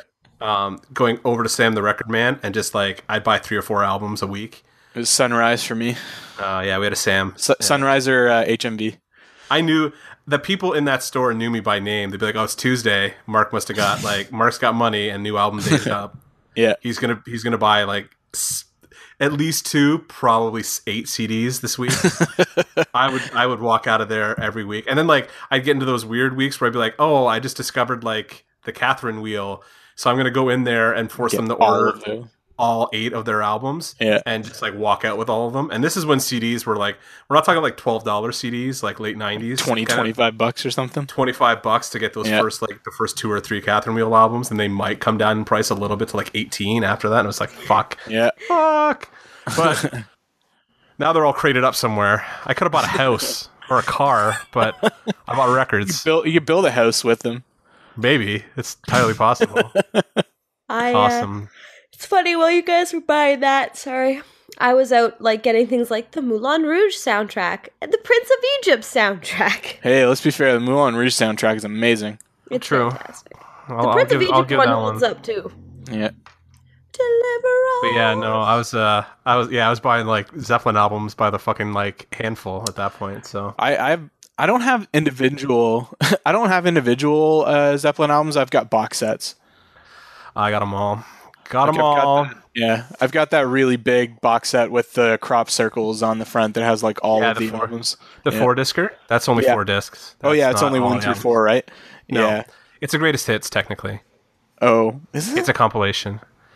There is a box set of a fully remastered 10-disc like Zeppelin thing you can get. I have it. It's got all the albums in it, but it's beautiful. I don't know where it is. I think my mom probably stole it from me at this point. It's probably at my mom's house. She sounds like a Zeppelin Along fan. with your dog. Along with my dog. The dog actually is the one who likes Zeppelin. Yeah. Harley, no, not so much. Big Jon Stewart fan. She would sit with me and watch The Daily Show, but not the music, not so much. Number 1, Christy. Okay. I don't know if you guys have heard of this, but it's always been our number 1 record. It's what started me on my love of storytelling, and the She's Irish. preambling a lot. I feel like we're going to be disappointed. Is this even a music album or is it spoken word? Yeah. Okay, sorry. I didn't mean to interrupt. Go ahead. I apologize. It's not like I interrupt ever. So. No, I know, all the time. I'm just like, Tim's trying to talk, and I'm like, I'm literally, if I had to like take a tally of who I mute the most, it's you.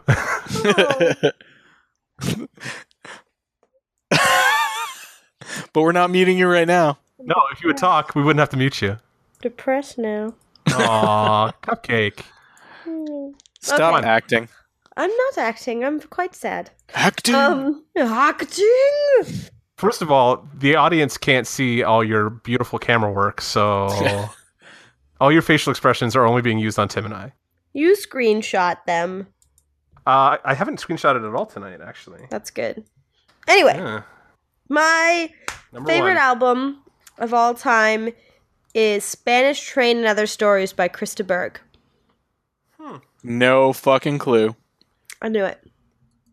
I knew it. Tell us about it. You guys are all like, oh, Chris doesn't know this album. Chris doesn't know this album. Little do you know, Krista Berg, Lady in Red was one of his big songs. You know, the Lady in First of all, Red. I know who he is. Okay. I just Never heard the name of that album. Okay. if you want to be smug and superior, you can continue to do that. But why don't you tell us about the record?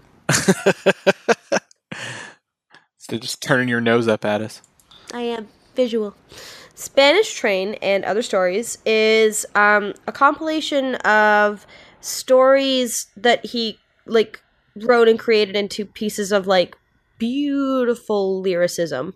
So Spanish Train, the front of the album is actually a picture of the devil and God reaching out to touch each other holding different cards, because the song itself is about the devil and Christ playing poker to win souls, and the devil cheats, and so he wins more and more and more souls, because Christ will never cheat. But it's all about the train conductor's spirit that they're vying for, because the devil needs the train conductor to run the train to pick up the souls of the dead. And he's just got this crazy Irish wail that I'm not selling it, but it's Like a humpback whale or a blue whale? no, he's I'd also like to point out that Spanish Train sounds like a sex act. So Yeah, totally does. but no, it was scary though, because it was another one my dad introduced us to. He probably shouldn't have, but and I remember growing up to "Bat Out of Hell" by Meatloaf. You want to talk about inappropriate shit Yeah. for your kids to listen Seriously. to? Oof. But anyway, So I remember this one time we were out camping in the East Coast. We had a tent trailer, and all of us were, trailering and campering. And I heard a train go by, and I peed the bed. I was so upset. I was like, "Oh God, it's coming!" Embarrassing stories with Christy. We had another bingo. But the other songs on it, there's one called like "The Artist," and it's about a man who paid for an artist to come and paint a portrait of his beautiful wife, and then like the lyrics start to get a little bit more disjointed, and he starts to sound a little more intense. And by the end, you realize he's murdered the artist and his wife, and he's actually telling the story to people in a straitjacket in an insane asylum. Man, this sounds like some Nick Cave shit. Yeah, exactly. But then, like, what you hear is, like, the last note of the song is just, "Kung!" And it's just, like, the door closing. Like Tom Waits or some shit. Yeah, but, like, he also has these gorgeous, gorgeous songs, like, The Tower, which is all about a woman who, happened upon a tower and a man fell in love with her, a king, but he knew she would leave him, so he cast a spell on her and turned into a dove, and she suffered within a cage for years and years and years, and he wished she would love him, but she never would. And the painter, not the artist, the painter. There's another one called Patricia the Stripper, which is all about a woman named Patricia who gets brought up on charges of stripping, but she ends up stripping for the court, so they let her go. A Spaceman Came Traveling is all about, like, this idea of, it's the birth of Jesus, but at the same time, it's actually a man from the future comes down to kind of negate the theory that Christ was this, this big thing. It was just that he was from another time to prove that future and technology could exist. It's beautiful. It's beautiful stuff. Beautiful, beautiful stories. And it's just okay. I'll listen to Spotify. Listen to it. It's so good. And I don't really know how to give you the hard sell because, like, you're giving us the hard particular. sell. It's very particular. That's fine. I mean, I do love murder ballady kind of stuff, so. I love Spanish Train. There's a good one on The White Painter. Pony, too, actually. But, yeah, you would like The Painter and Spanish Train. It's just, like, it's the scariness of it almost in a way. It's all so good. Cool. Yeah, just listen to it. It's so good. Awesome. So do you have did you say one song? Like, what's the one song? Probably Spanish Train. But if you're in for a laugh, listen to Patricia Stripper. Still sounds like a sex act to me. But yeah, it's quite creepy. Okay, so number one, and I know Tim's waiting because he's not sure what it is. Bated breath. Bated breath, like drum roll. Like, I'm not gonna give it. No, my number one album is U2's Achtung Baby. Oh shit! Yeah, I should have known it was U2. You said you were going to talk about U2 later. I already knew that was going to be your number one. Yeah. Did you know Achtung Baby was going to be my number one though? I figured it would be something like U2y. U2. I figured it would be one of U2's albums. Like one of their few. This is totally like an album that I grew up with in the house. My mom, who I've mentioned a million times, but like is a giant, like massive U2 fan. The first CD that ever got brought into the house was Achtung Baby, and we probably listened to it. At some point, I may have actually been sick of this album. I doubt it, but it's possible from how much it got played. But now it is pretty much, it's a flawless album. Like, there's not a bad song on it. Is recorded in like not the best circumstances for U2, having come off of the massive success of Joshua Tree and then the kind of disappointment of Rattle and Hum in 1988. They describe it like themselves as the sound of, or specifically Zoo Station, the first song on it. It's the sound of four men chopping down the Joshua Tree. Yeah, there's definitely songs on this album that I don't think I've heard. Holy shit, really? Achtung Baby? And I definitely haven't listened to it like all the way through. Achtung Baby, yeah, like there's a reason why it's my number one. It's like it's a perfect album. Like, it's like you can sit down and listen to the whole all 12 tracks, like from beginning to end. Oh, all 5 of mine are I think are perfect albums. Just like everything, every song on it is like fantastic and well done. Yeah, they recorded this they started the recording process, and this is like a tumultuous recording process. This album almost broke up U2, which I'm sure in hindsight, like a lot of people now would be like, good, I hope it had happened. We wouldn't have got this album, fuckers, so shut up and die. Wow, passion. Yeah, this album, I love this record. It's probably the darkest, like, thematically of U2's discography. Like, everybody, you've all heard One. It's like, has become kind of like an AIDS anthem at this point. None of the songs have any kind of particular, like, there's not a lot of light at the end of the tunnel in Achtung Baby at this point.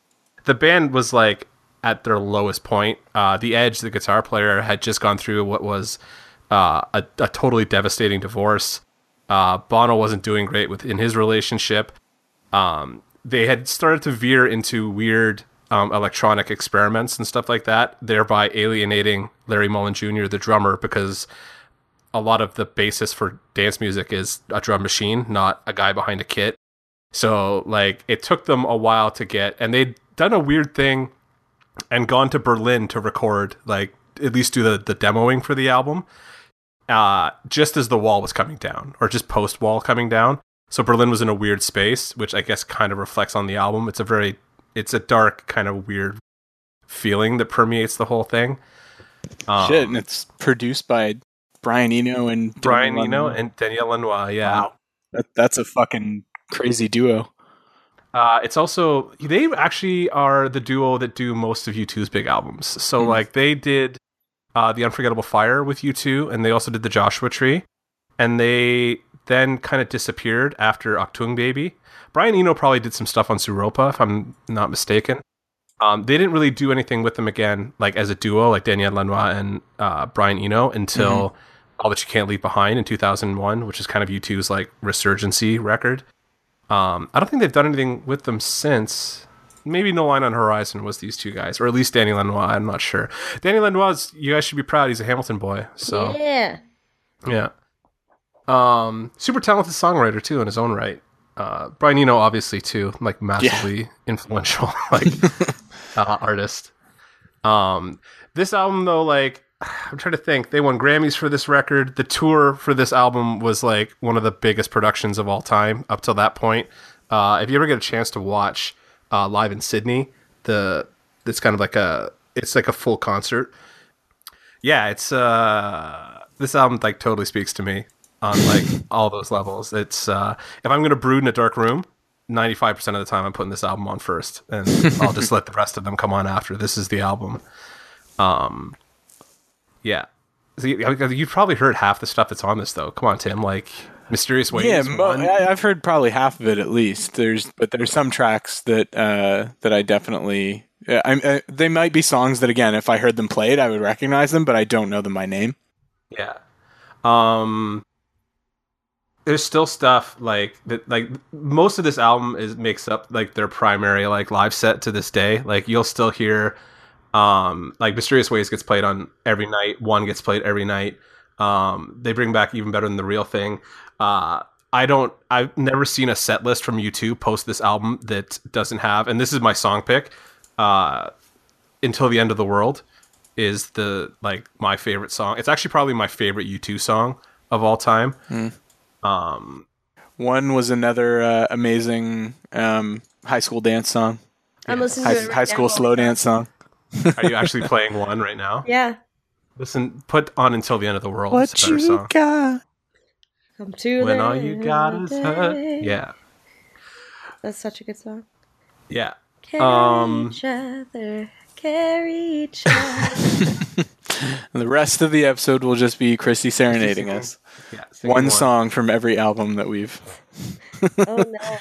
But yeah, no, this record, yeah, this is my number one with a bullet. This has been my number one album since as long as I can remember. I have the weird, like, my favorite band is Pearl Jam. My favorite song is a Pearl Jam song.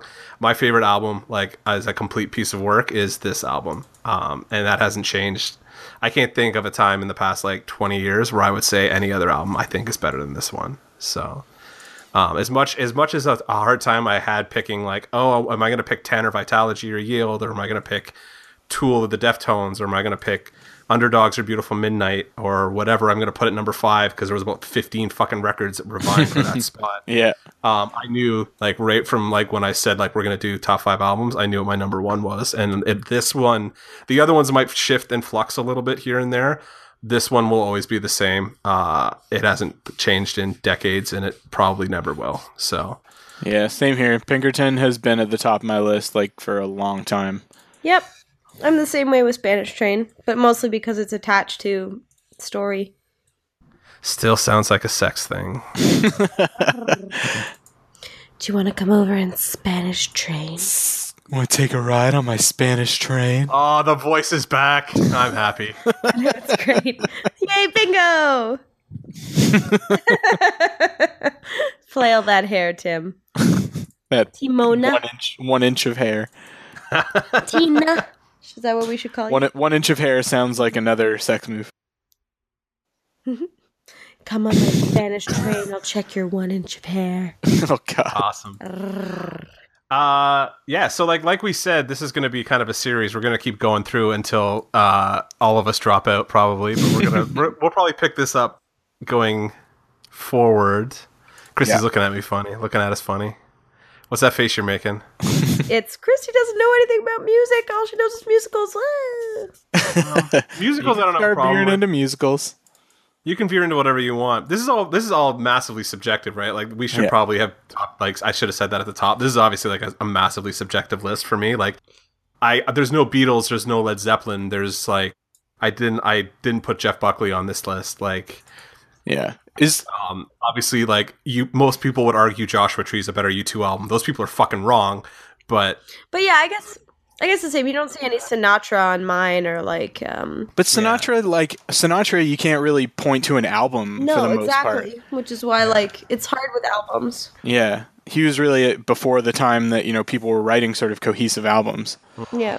He was writing singles, 45s, that kind of thing. Beautiful. Pre-Beatles, guys. Pre-Beatles. Pre-Beatles America. Did you guys notice any sort of common threads or like common characteristics of the albums that you were looking at as you were going through?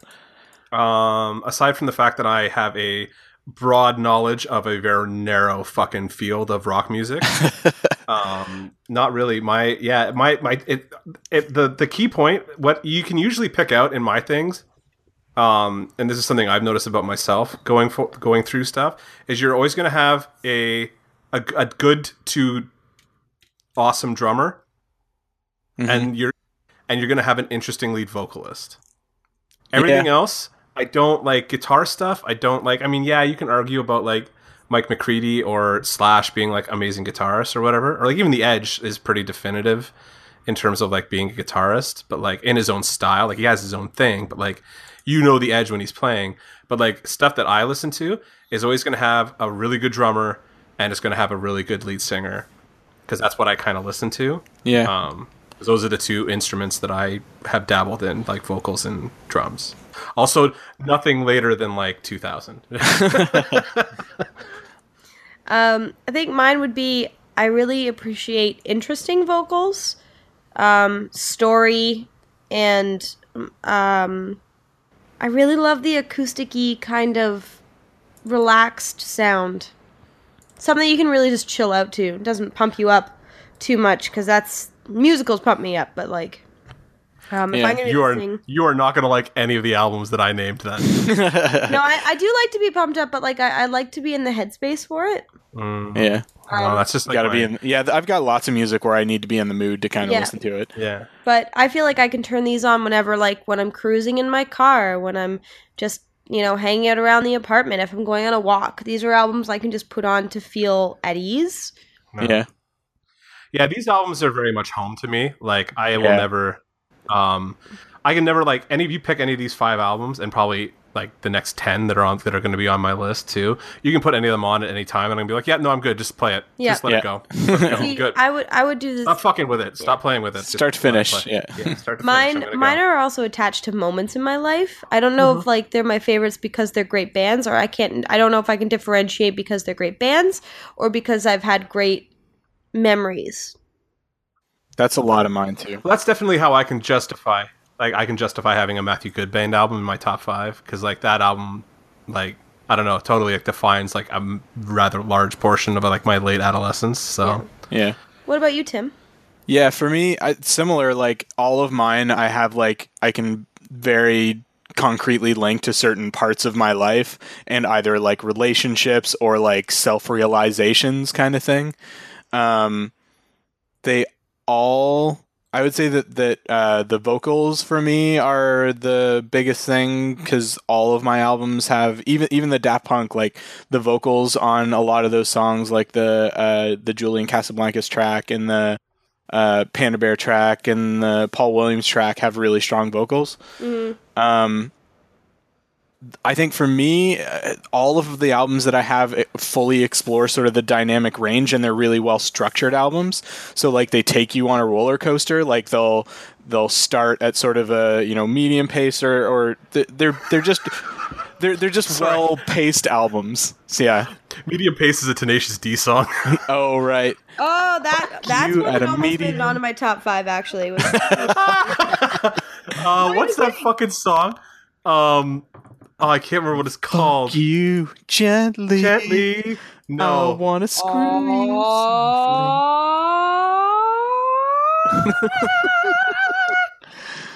That's a pretty. Yeah, that is a pretty amazing album too. Double Team. Yeah. I fucking love Double Team. Did you know all the drums on that album? Dave Grohl. Oh, wow. Yeah, Dave he Grohl played the loves. drums. They work together a lot. Yeah, they're good. Wow. They're all good friends. Yeah. He was the devil in the Tenacious D movie. Yeah. Yeah. Yeah. Yeah. He's But great. no, I Yeah. just. We were the only three people who saw that movie. It did so well. But no, I just mean that like they're paced well. So they'll have like real like burners and then like slower tracks that just sort of let you catch your breath kind of thing. And they really sort of, it's a roller coaster. It's not just, a single pace through the whole album kind of thing. Yeah. And all of them have at least a couple tracks where I can just sort of like close my eyes and like have some like real catharsis or nostalgia to them. That's why and- I love Death Cab. Yeah. And that they're all albums where I don't think there's a single track that's really like throwaway. Like every track adds something to the album. Agreed. Yeah, that's where I started like picking off stuff. I'd be like, yeah, but that's got like 2 songs on it. Then I'm like, meh. Yeah. Like whereas these ones don't, so they get moved up into that like more. Yeah. That was my like early on as I'm eliminating albums. It was definitely like a way I did it. I'm like, that's got like 2 songs on it that I don't like. So Yeah, absolutely. like it'll show up later because it's an amazing album, but it's not Appetite for Destruction, which is like a flawless hard rock album from beginning to end or whatever. See, I feel different because like I very rarely listen to whole albums. That's because you're a millennial. It's the generation gap coming in again. We were probably the last age group that like grew up with albums as a thing. So. Yeah. There's still a couple artists out there that are still doing albums, but it's absolutely the exception rather than the rule. Yeah, they're called Radiohead. Yeah. Have you heard that one yet?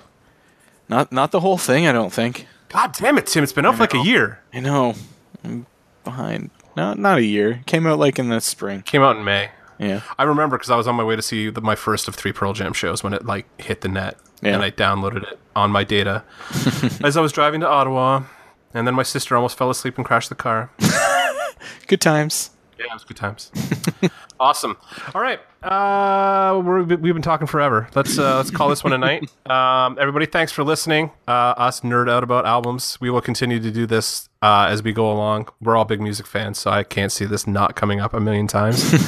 You can subscribe to us on iTunes, which is also where you can go and buy all these albums if you really want to, or Stitcher, or on the Google Play Store. Give us a like on our Facebook page at facebook.com/dancerobotdancepodcast. Follow us on Twitter at DRD_podcast, or send us an email at dancerobotdancepodcast@gmail.com. If you haven't had enough of us yet either, Christy and I did a guest spot on Geeks with Kids this week. If you've made it into our probably 2-hour plus podcast this week, and you're not sick of hearing Christy and I bullshit, we don't swear as much, or at least I'll be beeped, but we are over on Geeks with Kids this week. In theory, yeah.